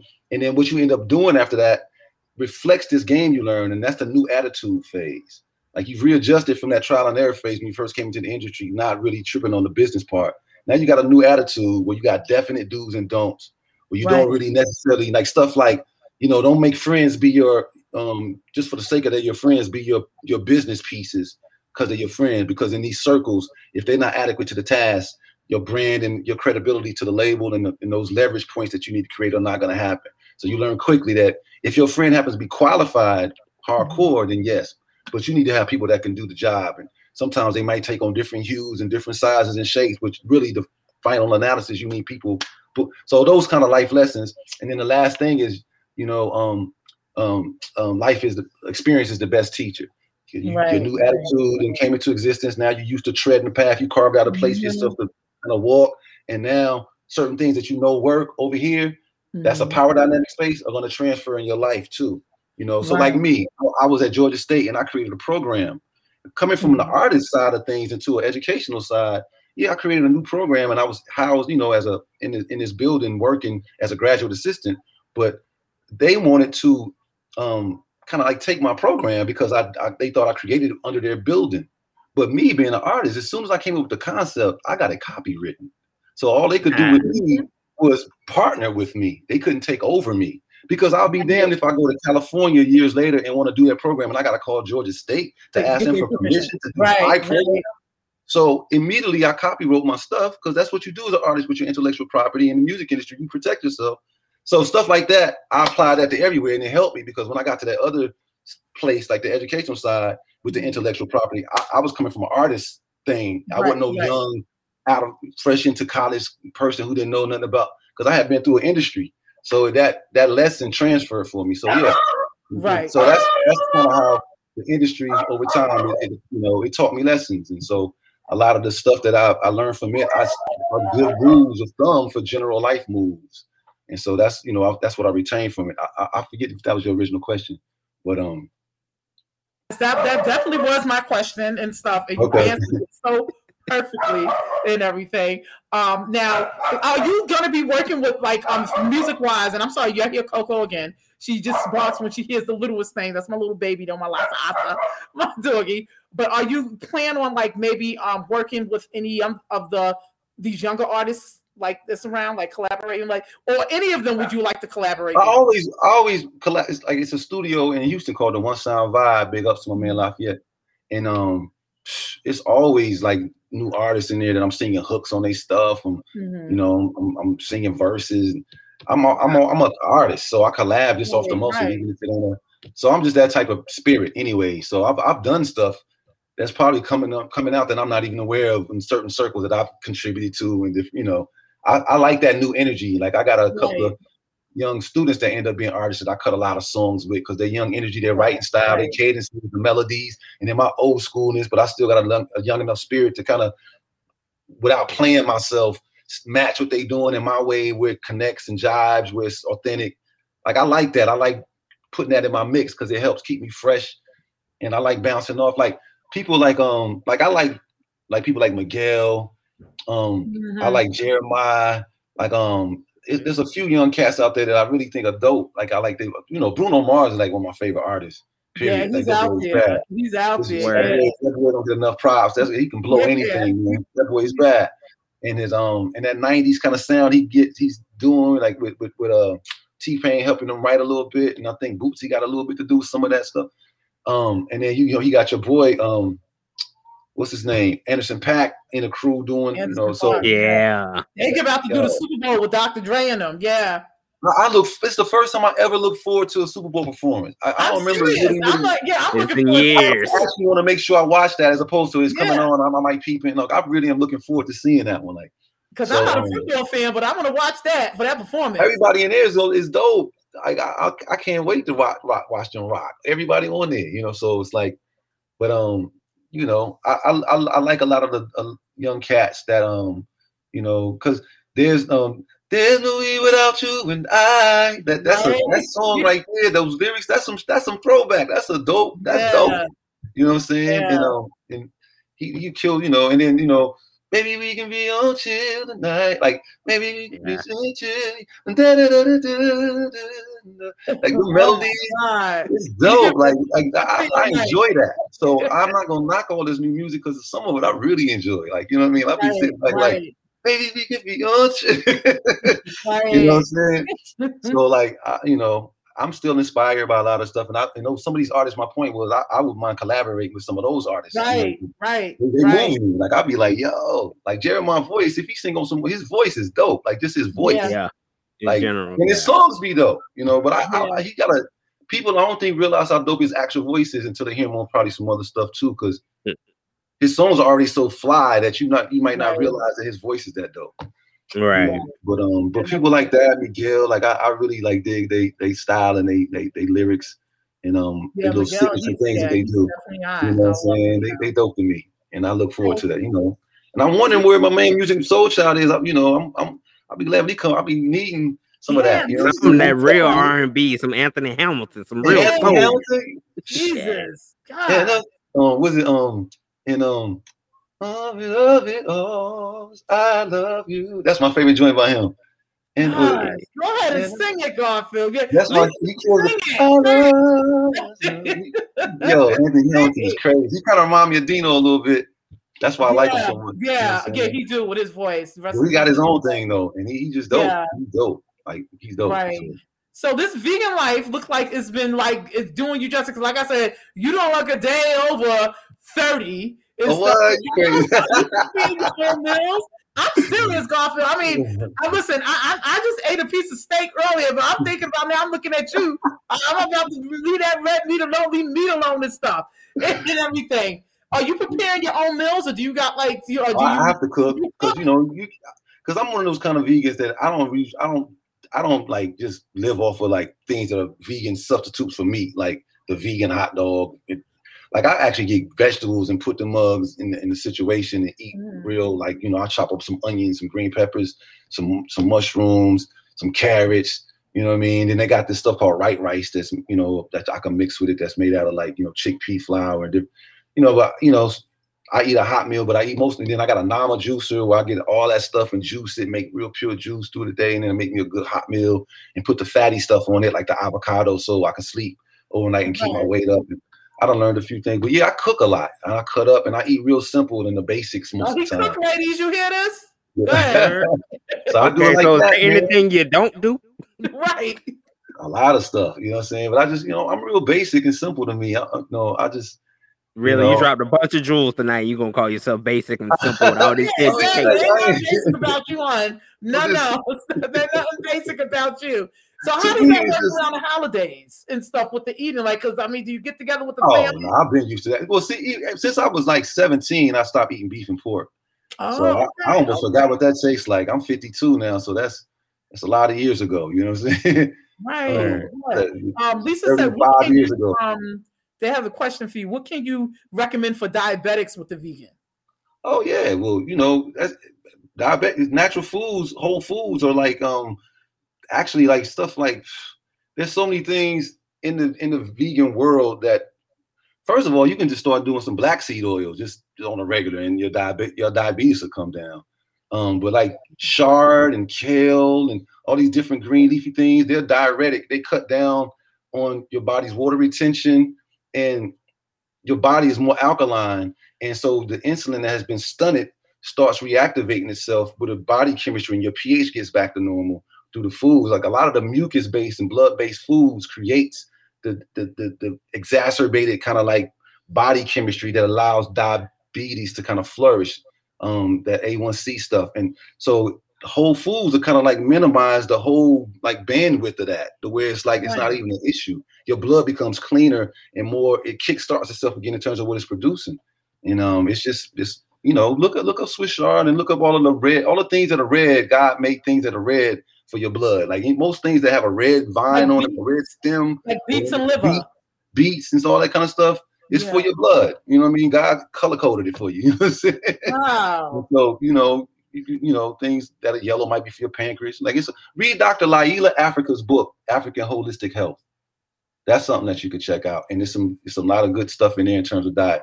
Dr. Sebi, of course, he's passed away, rest in power, but a lot of his stuff was just on point, and that might be one of the reasons why he's not with us today. But check out Dr. Sebi. The enemy is mucus. And a lot of the, blood-based foods produce mucus in your body. And that's where all the germs live. Think, when you're getting better from being sick, the first thing that starts happening is you start draining mucus. Why? It's because that's where all the sick stuff was living inside of. And your body finally got it out of you, but it comes out because it lives in the mucus. So it comes out through the mucus. So if you don't develop a lot of mucus to begin with, that stuff don't have too many places to live inside of you. And so you can't get so compromised immunologically. And so you're just a doctor all the way around. Just let me I read up on that kind of stuff because I really was interested in like foods that keep you here, sustain you, foods that take you away. And why Black people, when they get like a certain age, start dying from food-based diseases and stuff like what is it? And I didn't want to become that guy. And so early on I met Dick Gregory's daughter, and she took me to her crib, and I met Baba Gregory, whose birthday is the same day as mine, rest in power. And I started really at a young age being conscious of the power of food and what it can do and how it can keep you young and beautified, or how it can you can lose beauty quality over time based on the harsh the nature of what your body is trying to digest. Your stomach acids is like a muscle. And when it starts, you're becoming tired from constantly eating harsh things to break down, like beef. The matrix of beef, the skin got a lot of cartilage and stuff inside of the meat. And so it don't never break down all the way. Your body never really fully digests the beef. And so stuff through your intestines goes right past it and it starts sitting in your colon and becomes acidic, and then leukoplasia starts forming, and that's where the cancer becomes. It's really just rotten beef that was sitting in your stomach because you never cleaned it. Oh, God. And so a lot of people get colon cancer from just rotten beef in their system. They don't even know it. And so all that kind of stuff, like, really, I don't ever push veganism on anybody because, a lot of people have to find their way in it. It's not easy because you got to really find what works, and then you lose weight at first because you don't know what to eat, but then you find things that can sustain you, and then you find a pattern. And now I found my pattern. I regulate, and I'm good. I keep myself a certain weight through it.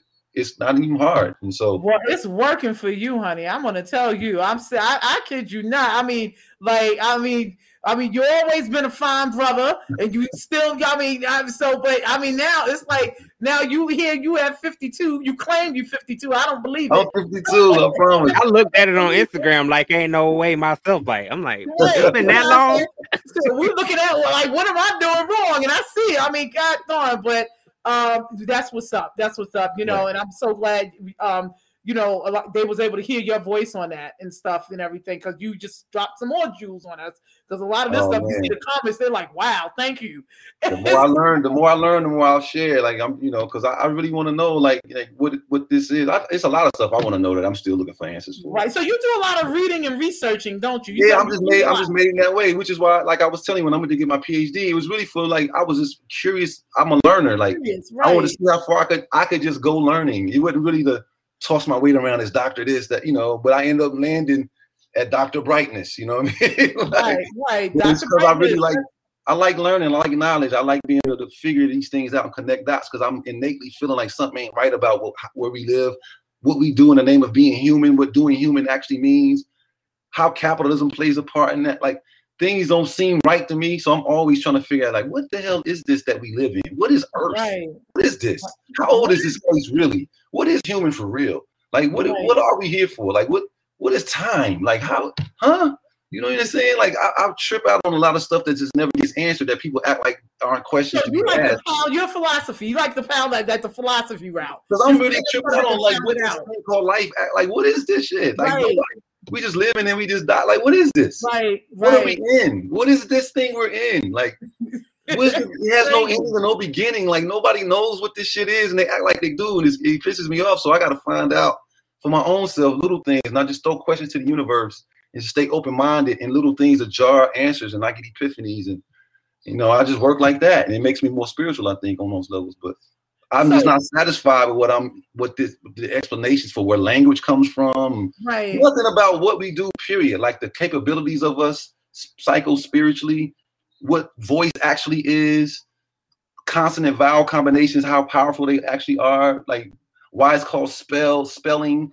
and why they use the same word for what witches do, spells, cast spells, to denote writing out letters to make words. All those are called spelling. Why is that? Do they have a common, like, what's happening here? Like, you know what I mean? Right. So I stay dissatisfied with the explanations, and so it makes me reach a little further, because I just don't, And it's like, I just got so many questions for you, and I promise I'm going to let you go soon. But listen, this question I have for you, right?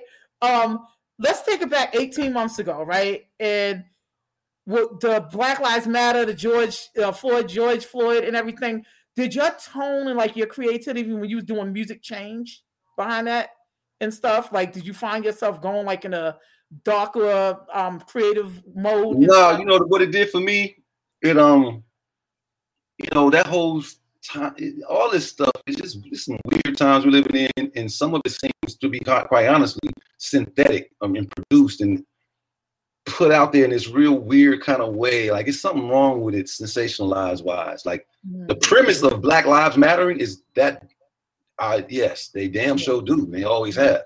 Right. But there's something around the politic of it and the way it's pushed. It's something weird going on. But in terms of just the times we're in, I wrote this song called Indigo Child. Like, the indigo children, if anybody's familiar with that phrase, are the children that, like, old souls that seem like they are here for a purpose, and they're showing it early on in their lives. Like the 4-year-old that's already written a book to raise money for some kids in Haiti, like them kind of children. Like they on another, they be here for another. And so I wrote a song called Indigo Child, because I feel like I'm one of those. I'm just older, Right. and I'm saying, yo, it's time to stand up. So it's a real pretty dope acapella, heartfelt piece that's asking them to finally, like, I don't care if you're 8 or 10, it's time for you to stand up and take your place to be a leader of the new paradigm we need to be going to, based on your young, pure energy and your imaginative powers that can see literally a reality outside of this one. And Right. so I'm calling for y'all to stand up and take hold of this. And I wrote a song like that. But Right, so that was right. pretty much, Right. Right. That's awesome. Well, and are you currently teaching right now? No. I take my PhD. Like I could be probably teaching, adjunct at certain universities, whatever. Right. But Okay. I don't want to be in the ivory tower as a that's not. I'm not interested in that. Like Right. I want to be in the community creating programs on the ground, like There you with go. real outcomes that I can see happening. So that's what I do with my PhD. And some, I'm open for consulting in terms of creating engagement for like teachers who have problems with engagement in their classes. Like I figured some things out around a mechanism for engagement. So I can take your course content and teach your children in my style, and you'll see how I'm creating engagement and sparking the light bulb. Right, and then you can use your habits of mind for you, not my talents, but the objectives, my sensibilities. And then, so I do that kind of work too. Okay. Well, that's awesome. Well, can we give him some hands or just some claps? I mean, just for everything he's doing, like outside. I mean, music. I mean, I know you got claps on the stage and everywhere else, but this is just phenomenal. This has just been a phenomenal show. I want to thank you so much once again for coming on and everything. Like really, Garfield. I mean, you the truth. I kid you Thanks not. for having me, y'all. I mean, thank you so much for coming on and sharing all of this with us, educating us, and stuff. You got a lot of people out there who's just looking at this like, wow. And thank y'all for joining and coming and checking me out, and I appreciate that love. You. I'm serious. And so again, people go to his Instagram. You can find him on Instagram, Facebook. You find him on the block. He's on the block now, and I'm just like, oh man, God goes up on the block. I got off the porch. I got on the block. I really appreciate that and stuff. And we definitely gonna be looking out for that new music, looking out for that book and everything. Looking out for that movie because I want to talk. Like I said, I'm not talking into existence for you and stuff. And I just thank you so much, Steady. What you got to stay for Garfield? I mean, I feel like you just summed it all up. What more can we say? I didn't mean to hog it up. But I just couldn't help it and stuff because I mean, this is a guy who, since I was a teenager, like, oh my God, I came up in that era, so you got to look at what he has layered the foundation compared to us. He's a baby. That's crazy, y'all. That's crazy. Stuff and everything. Allegedly, but didn't he just tell you about the old soul scenario? I'm one of them. Okay, he got some old soul. He does. But again, thank you so much, Garfield, for coming on today. Thank y'all for having me. Respect. You got to do us a drop. We just need one drop. He got to do Who They Want. You didn't even go to the Robin. No, I didn't know. Judy wasn't paying for that. No. Yo, imagine if we would have went to high school together. Oh my God. No, it would have been horrible. Nobody would have been horrible. What are you talking about? Nobody would have graduated. No, I would have graduated. I would have graduated. I always wound up. Everybody else would have. Right, and the rest of us would have said, "How did that happen?" Right, like please, are you kidding me? But serious, Tasha, you need to do a real reach out because I can't even imagine how many people were. Yeah, I think the Amish people go to school. Yeah, they go. They do. They do. They go to school. Up until about 8th grade. Yeah.